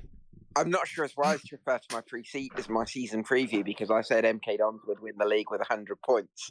So I didn't quite get that one. But no, I think I said Ipswich would finish 3rd before the season. But now I'd probably say they might go up automatically. Yeah, well, like I said, the fact that they're on such an amazing run wouldn't, there's no, no complaints with you kind of saying that, other than the fact that I don't really want that to happen. Being a Wednesday fan, of course. Yeah. Right. Let's move on to talk about Plymouth. Then we've got Chris as well. Chris, thanks for your patience and everything. The reason why you're coming on late is because Plymouth are currently, joint top of the league. Now, obviously, Plymouth have been here before, haven't they? Top of the league in League One, last season as well, albeit not quite at this stage of the season. A collapse ensued and you missed out on the playoffs. You haven't got that in the back of your mind for this season, have you? I don't think you're going to finish outside the playoffs, but are you thinking, look, kind of PTSD of last season? Well, first of all, good evening, James. Yes, thank you, Chris. Nice to be able to join you, and I should point out that I'm the reporter for Argyle, so I haven't quite got the sort of fans sort of attachment and the sense of excitement or the sense of dread as we go into the sort of final few games of the season. But you followed Plymouth for that long, Chris. I'm sure you've still got that little bit in your heart. I'm still recovering from the game at Wembley on Sunday, so. There is definitely that. That's what 26 seasons of watching Argyle home and away does for you. But, yes, they finished last season poorly. They had a lot of injuries. And in their final 6 games, I think they played all of the top 6 sides in the division. And so they ended up finishing 7th on 80 points. They're on 80 points now. They've got 8 games to go. So they've massively improved on where they were this time last year. And the thing to bear in mind, I think, from Argyle's point of view, is that there are no easy games, cliche time. But at this stage of the season, teams are in the table for a reason, and Argyle's opponents over the rest of the season, none of them are anywhere close to the top of the table. There's one particular game, the Devon Derby against Exeter City, which I think will be Argyle's hardest because of the rivalry between the two clubs. But if you look at it objectively, and if Argyle perform the way they have done throughout the course of the season, pretty much from day one, the other 7 games are all winnable games. And so that's not to say that they'll go and finish top, second, or what have you, but I think that last season they went in with a small squad, with a lot of injuries, into a run of games where they were playing all of the leading sides.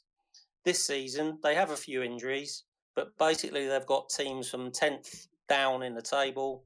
And with the home form that some of your other guests have touched on, they'll be confident of picking up plenty of points at home.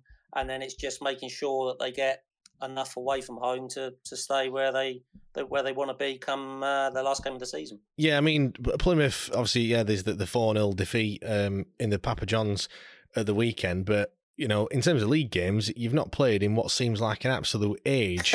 Now, you probably thought that, you'd be probably a fair few points adrift at the top, but due to our, poor form, you're behind just on goal difference. I'm guessing that the mood at Plymouth and Plymouth fans are thinking, we've been let off the hook a little bit there, because it could have been, I know you would have still had a game in hand, but it could have been a lot different, couldn't it? Absolutely. We saw Stephen Schumacher today for the preview for their game against Morecambe on Good Friday, and he made that point, that I think a lot of people would have expected after not playing for 12 days, I think it is in the league, that Argyle would not be level on points at the top of the table. So Barnsley losing at Exeter was one of those very rare occasions when Argyle fans were happy that the team up the A38 had won. A very rare day, that one, but that was a good result from Argyle's point of view. And obviously Wednesday, as you've touched on, have not been on the best of form of late. So, I think the big question mark for Argyle now is how do they bounce back from Sunday at Wembley? They were absolutely battered. Bolton were excellent. Take nothing away from Bolton. Congratulations to them. They were fantastic on the day, but Argyle were a million miles away from what you'd have expected and what they're going to need to be in these final few league games. you can only hope that you put it down to the fact that they were overawed by the occasion. I mean, 80,000 people at Wembley, nearly 40,000 of the Green Army were there. Every time I go to Wembley, I've been there a few times. Every time I go there, it still takes my breath away when you go in the stadium. It's an amazing stadium to see 80,000 people there, the biggest crowd in Europe at the weekend, not just this country, but in Europe. Yeah, that was crazy, yeah. I don't think they handled the occasion very well. Now, get back to league form, league games, in environments that they're more, accustomed to. Hopefully they'll fare better. But when you get beaten 4-0 in a cup final, everyone's going to wonder, how are they going to come back from that? Can you bounce back from that? Or is that going to leave some lingering effect that could really derail your season? So it's going to be fascinating to see how Argyle get on. And probably the two games over Easter are going to be telling. If they can get a good Easter under their belt, then the Wembley games, if not forgotten about, it's put on the dim and distant and doesn't really matter. But if they have a not so good Easter, then people are going to really start wondering what's going on going into the final 6 games. Chris, what's been the difference then this season to last? Like you mentioned that you've already amassed the same. A stronger squad, a bigger squad. The manager, Stephen Schumacher, took over halfway through last season and pretty much kept it the way that Ryan Lowe had been running it when he was the manager. This season, Stephen Schumacher's tinkered with the formation a bit. They've got more variation in the way they can play games. Under Ryan Lowe, they pretty much had a one way they played. Under Schumacher, there's 2 or 3 different formations. So I think they're less predictable to play against. Bigger squad, a bit more quality, particularly when they had Morgan Whittaker. He's been a loss. But I think when Morgan Whittaker went in January, at the start of January, lots of people said, well, that's the end of Plymouth. They'll fall away now.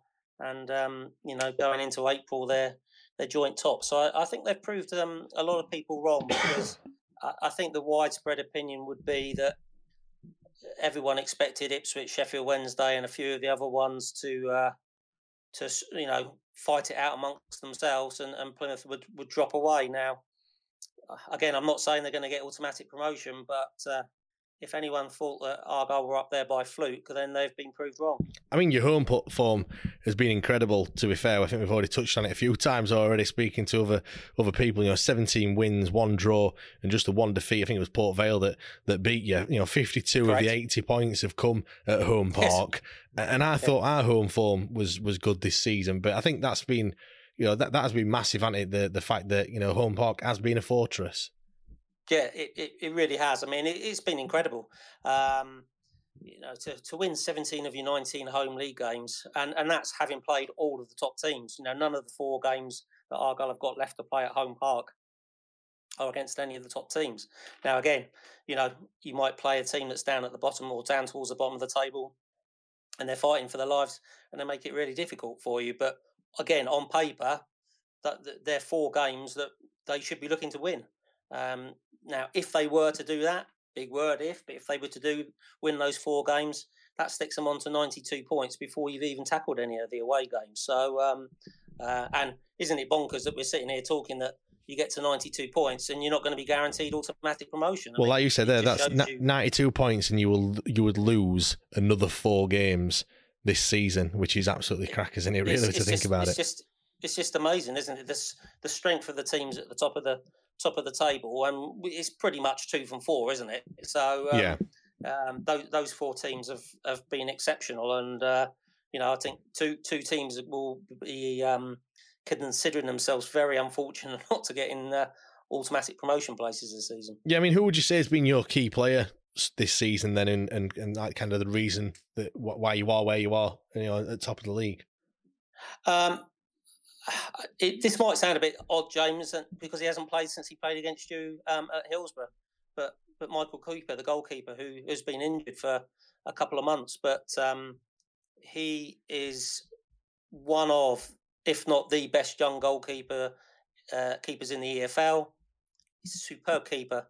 Even when Argyle have been winning games regularly as they were while he played, you could nearly always bank on the fact that the opposition would have one pretty decent chance, and nearly always he would save them. And I think the sort of his goals saved percentage or something like that, one of those stats that other people that deal in those data analytics might know a bit more than me, but he had a really high sort of potential goals saved ratio or something like that. And he was an excellent keeper. As you will well know, James, at Hillsborough when Argyle played Sheffield Wednesday, he unfortunately came off worse in a challenge with Joshua Windass and suffered a torn ACL, which is going to keep him out for a long time, and that was a massive blow for Argyle. Yeah, I mean, I'm just looking now in terms of those stats, because I was looking at it as well. When you're looking at goalkeepers, and then I was just amazed at the amount of shots that you gave up as a team, but the amount of saves that he made, and he faced 130 shots and made 101 saves, which is a 77% save percentage, which is good enough for the third best. I mean, I don't know how many other games those other players have played, but it's when you've got someone like that, I suppose it gives confidence to the other players in that they can try something a little bit different. Because if it doesn't quite go according to plan, you've got full confidence in the goalkeeper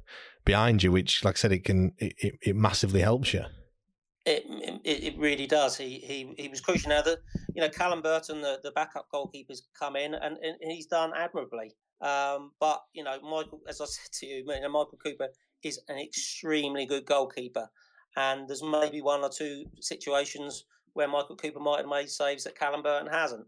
I'm not saying that Argyle have suffered dramatically by the change of keeper, but you say to me, why are Argyle where they are?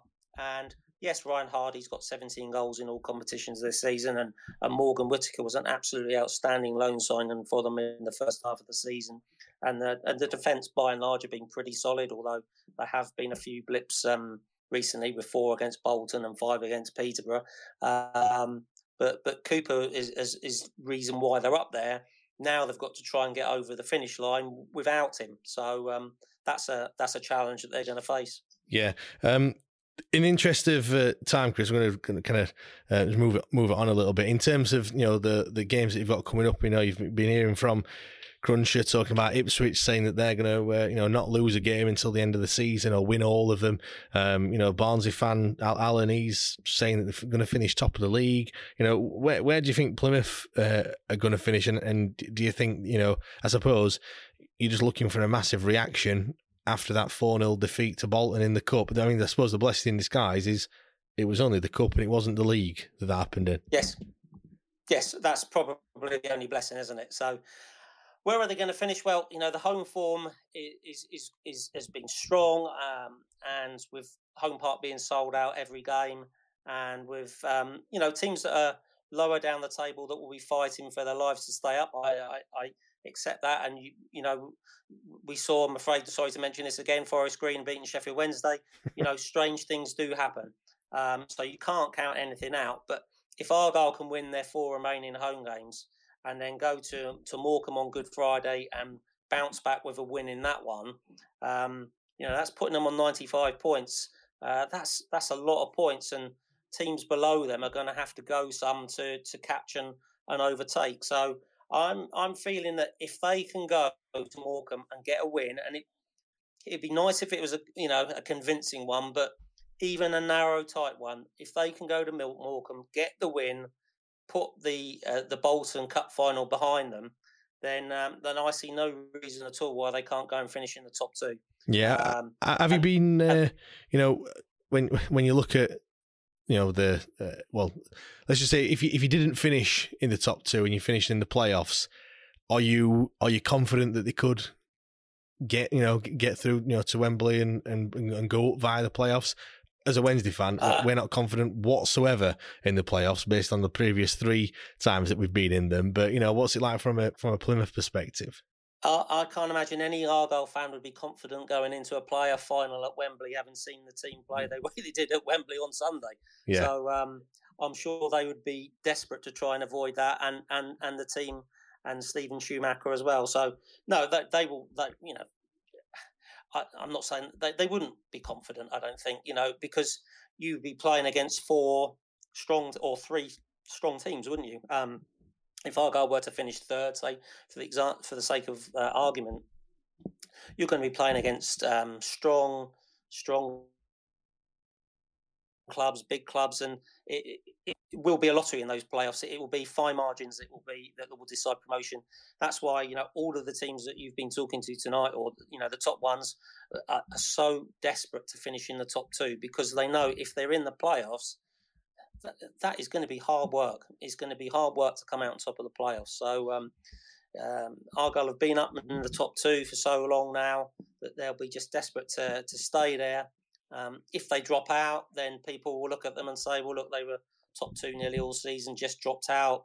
They probably won't be too confident about their chances. So, like I say, it's how do they respond from this game against Bolton? If they can get back to the form they've showed before Wembley. I mean, they've won 4 of their last 5 league games.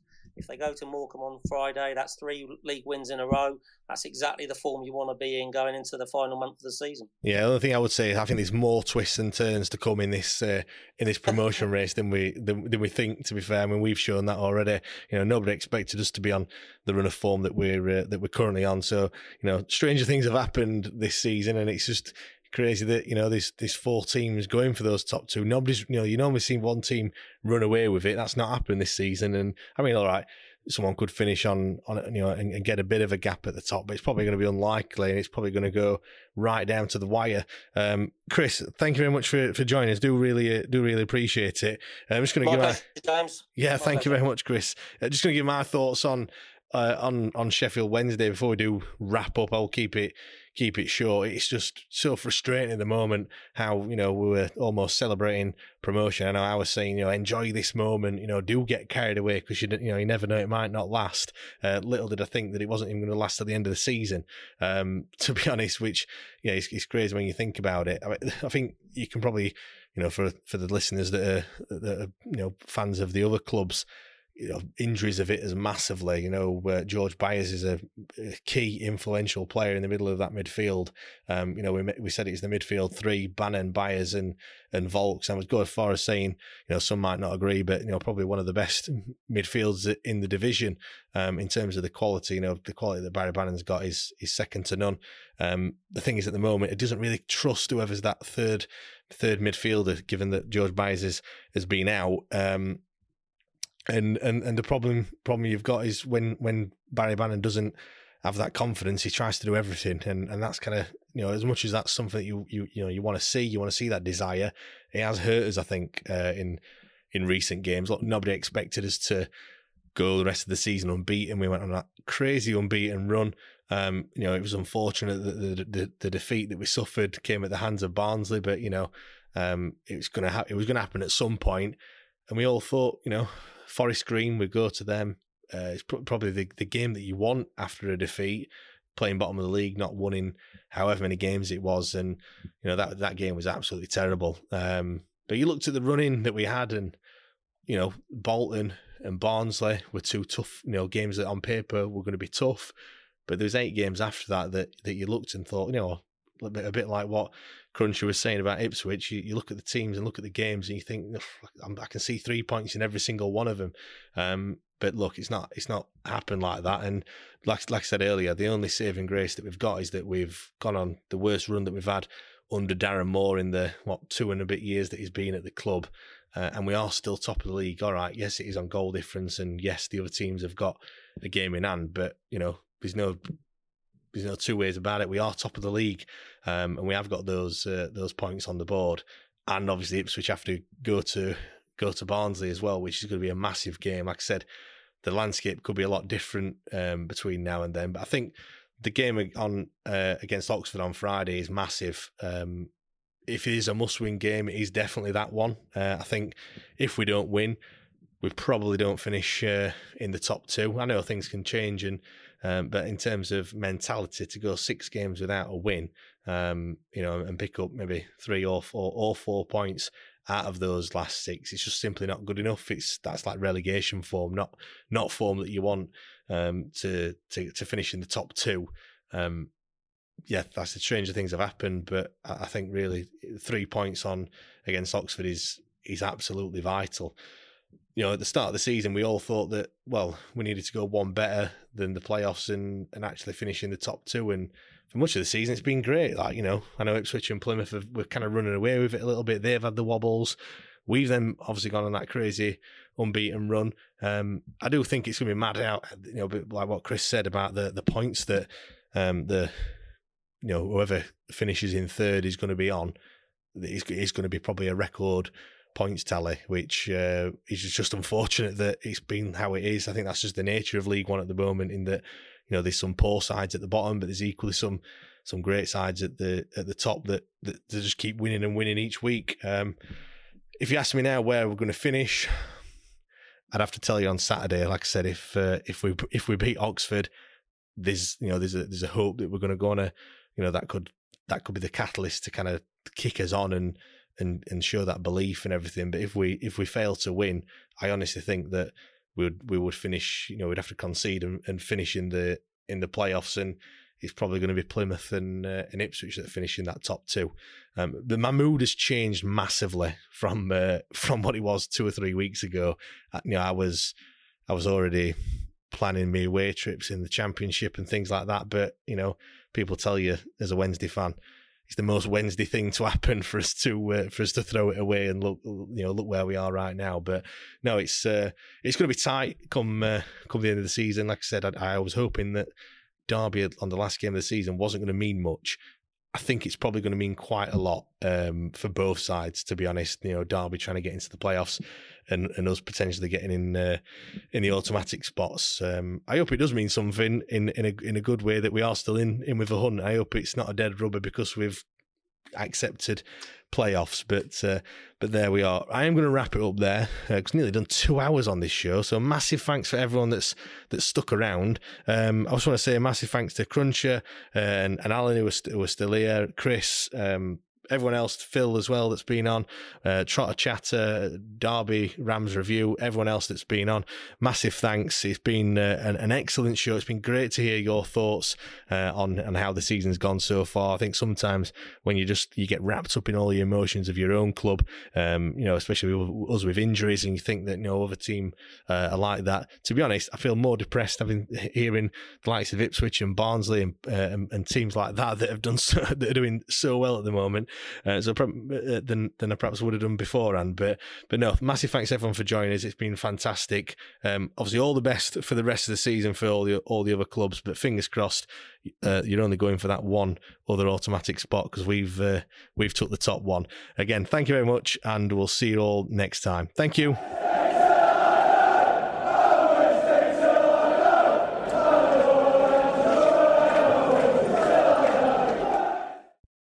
Away days are great, but there's nothing quite like playing at home. The same goes for McDonald's. Maximise your home ground advantage with McDelivery. Order now on the McDonald's app. At participating restaurants, 18 plus, serving times, delivery fee and terms apply. See mcdonalds.com.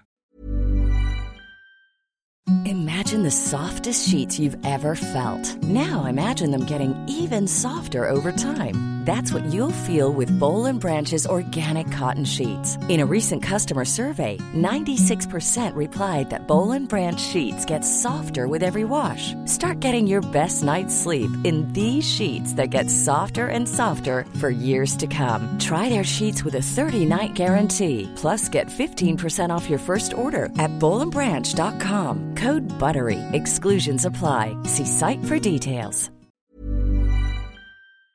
This podcast is proud to be part of the TalkSport Fan Network. TalkSport. Powered by fans.